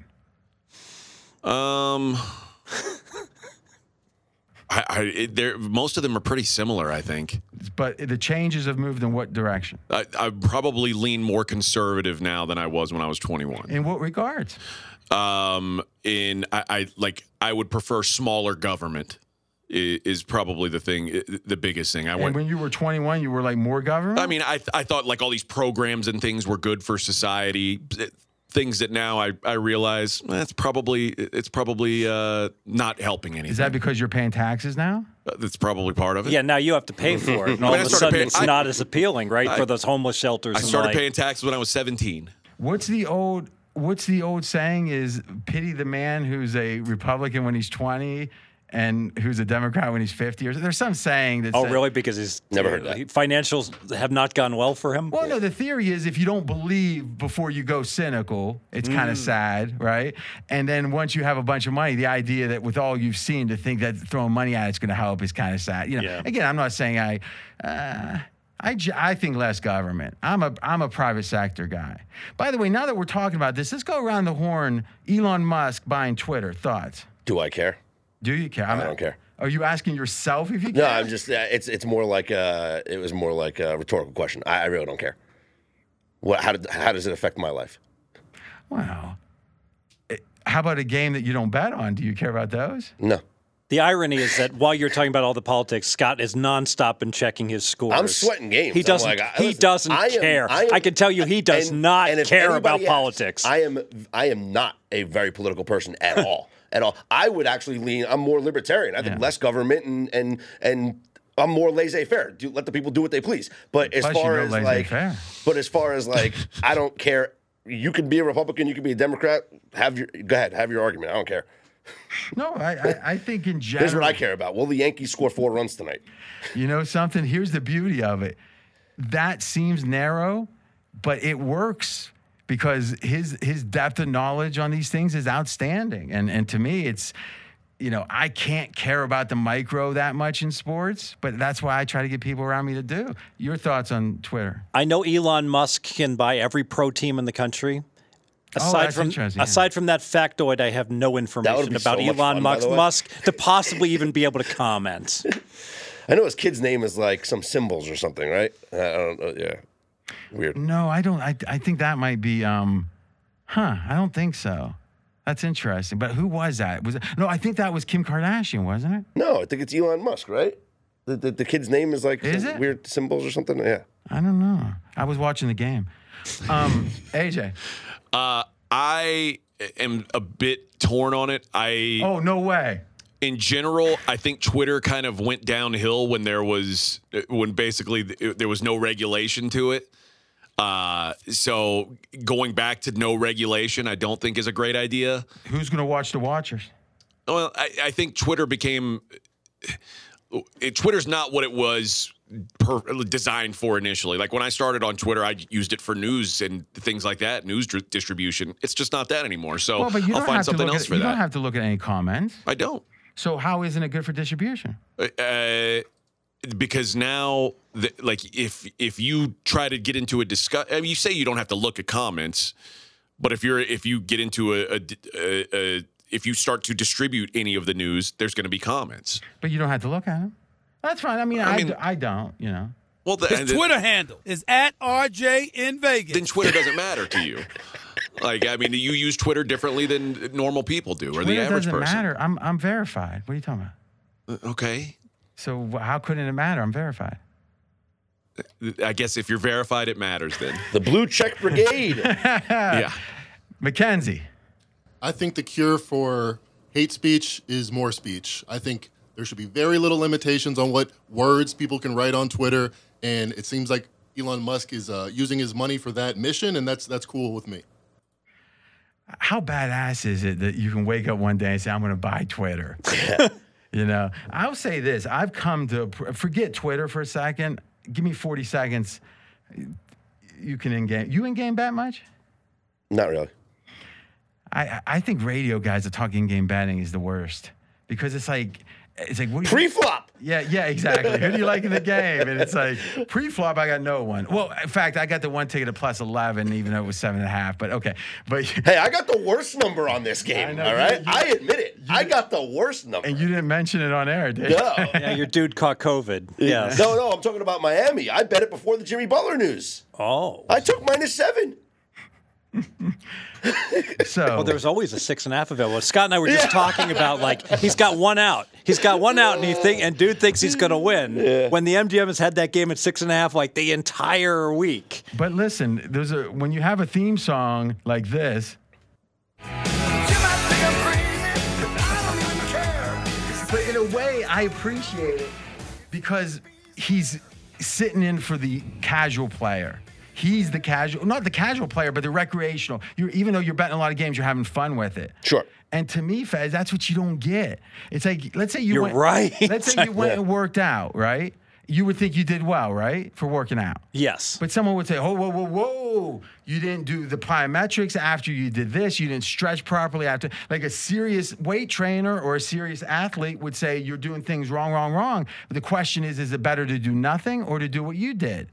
Right? A recreational bettor's choosing how much pain he wants, right? Because that 6.5, where was it? In Antigua? I mean, so again, it was at the MGM Mirage. What's he going to do? He's going to spend, an hour 15? And he's betting 33, right? You bet 33? 33 what? To win 30. On what? -7? Like a normal game. Like, what's your bet? What's your unit?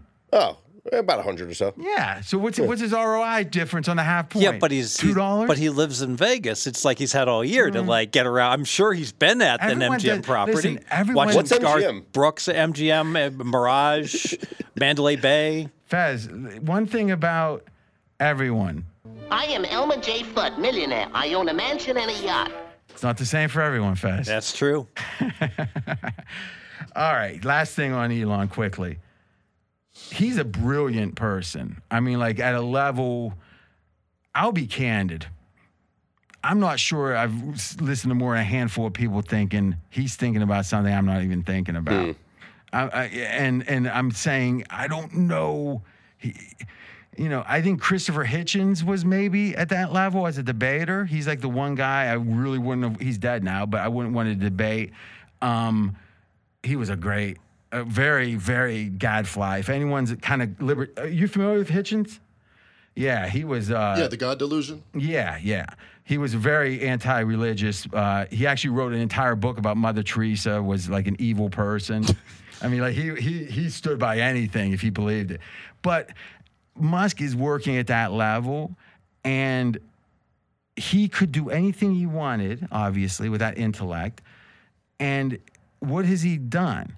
He's worked on electric cars, but even more importantly, the batteries, because his thinking is we got more than enough sun, more than enough wind to be sustainable. We got to be able to store it efficiently. And thus the car was just a applied use of the battery. The battery is his main focus. Okay. So number one, and what is the one thing in the long term? And I am not a radical in any way with the environment, but I'm also one to say, hey, if it's moving in this direction, how do we stop it? I don't want to stop it in some extreme way if China's not going to. Now, you might say, well, we're going to cut off our nose to spite our face. Well, I don't know. I just don't want to be under China's thumb. So I don't know. I think it's a very complicated question. But I know that if we could have less carbon emissions, it'd probably be good. You know, I think it's fair to say. And the fact that he's working on that with the battery and the electricity, well, that's pretty damn strong. Now, what's the second thing that is a real existential threat to civilization? Would be as AJ helped me with yesterday, a cataclysmic event being avoided, like an asteroid or something, right? That we can't do anything about. Imagine, it might be 1,000,000 to 1 shot, but over time it's going to happen. Right. Or it likely could. If we become bifurcated, there we go, Fez, you've never heard that one. Good word. Check that. I would have identified that. And have one group on Mars and one group here, all of a sudden now Noah, even smallpox doesn't wipe out civilization. So he's doing two things in, the SpaceX and the trip to Mars. He's doing two things in a way bigger than anyone else that is going to do more to increase the chance of civilization continuing than probably, I don't know, the rest of the world put together. Does that make sense to you? It actually does. You know what the irony would be is if an asteroid nailed Mars and wiped out the colony there. Well, that's fine too. Sure. Well, it's not fine, but it still means one of us is fine, and then we get to another planet, right? And my last thing with him would be, and what's the other greatest fear that a lot of smart people have is AI. The idea that AI will grow so fast that we can't comprehend. Once it can teach itself, which it already can with Google Alpha, I think it's called Alpha, it learned chess. It beat the best chess computer in the world. It only knew the rules. They gave it the rules. I think it was 36 hours later, it could beat any entity in the universe. Alpha Zero is the entity. Is it okay? Yeah. Think about that, Fez. When Deep Blue, they spent years programming it against Kasparov. Kasparov still won. Well, he won the first one. He lost the second one. Yeah. In 97, he lost. So, and that was a big deal. Today, it's like they a day and a half late. Like in the time it took you to procrastinate cutting the grass, what do you think AI can do when you unleash it, where it's running with unlimited CPUs all day and all night? What the hell is it going to come up with? Sure. I think we saw Terminator. We have a pretty good idea. Skynet. And so he's done a massive amount of lobbying to try to control AI in a way that is fair. So to me, I don't have any skin in the game. I don't, meaning I don't have Tesla stock or whatever.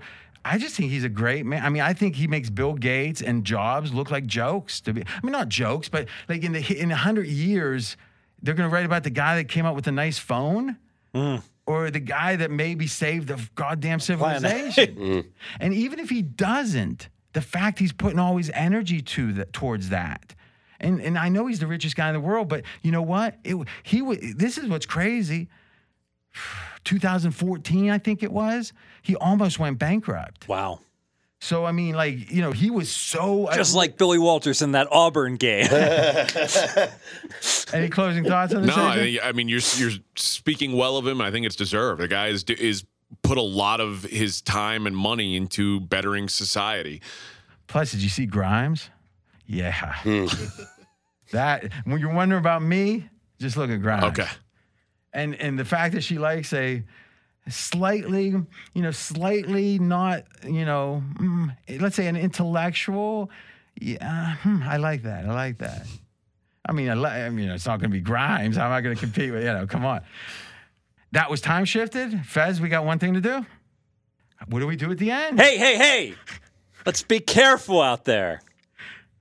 Yes. Next Tuesday again. We'll be early. Talk to you then.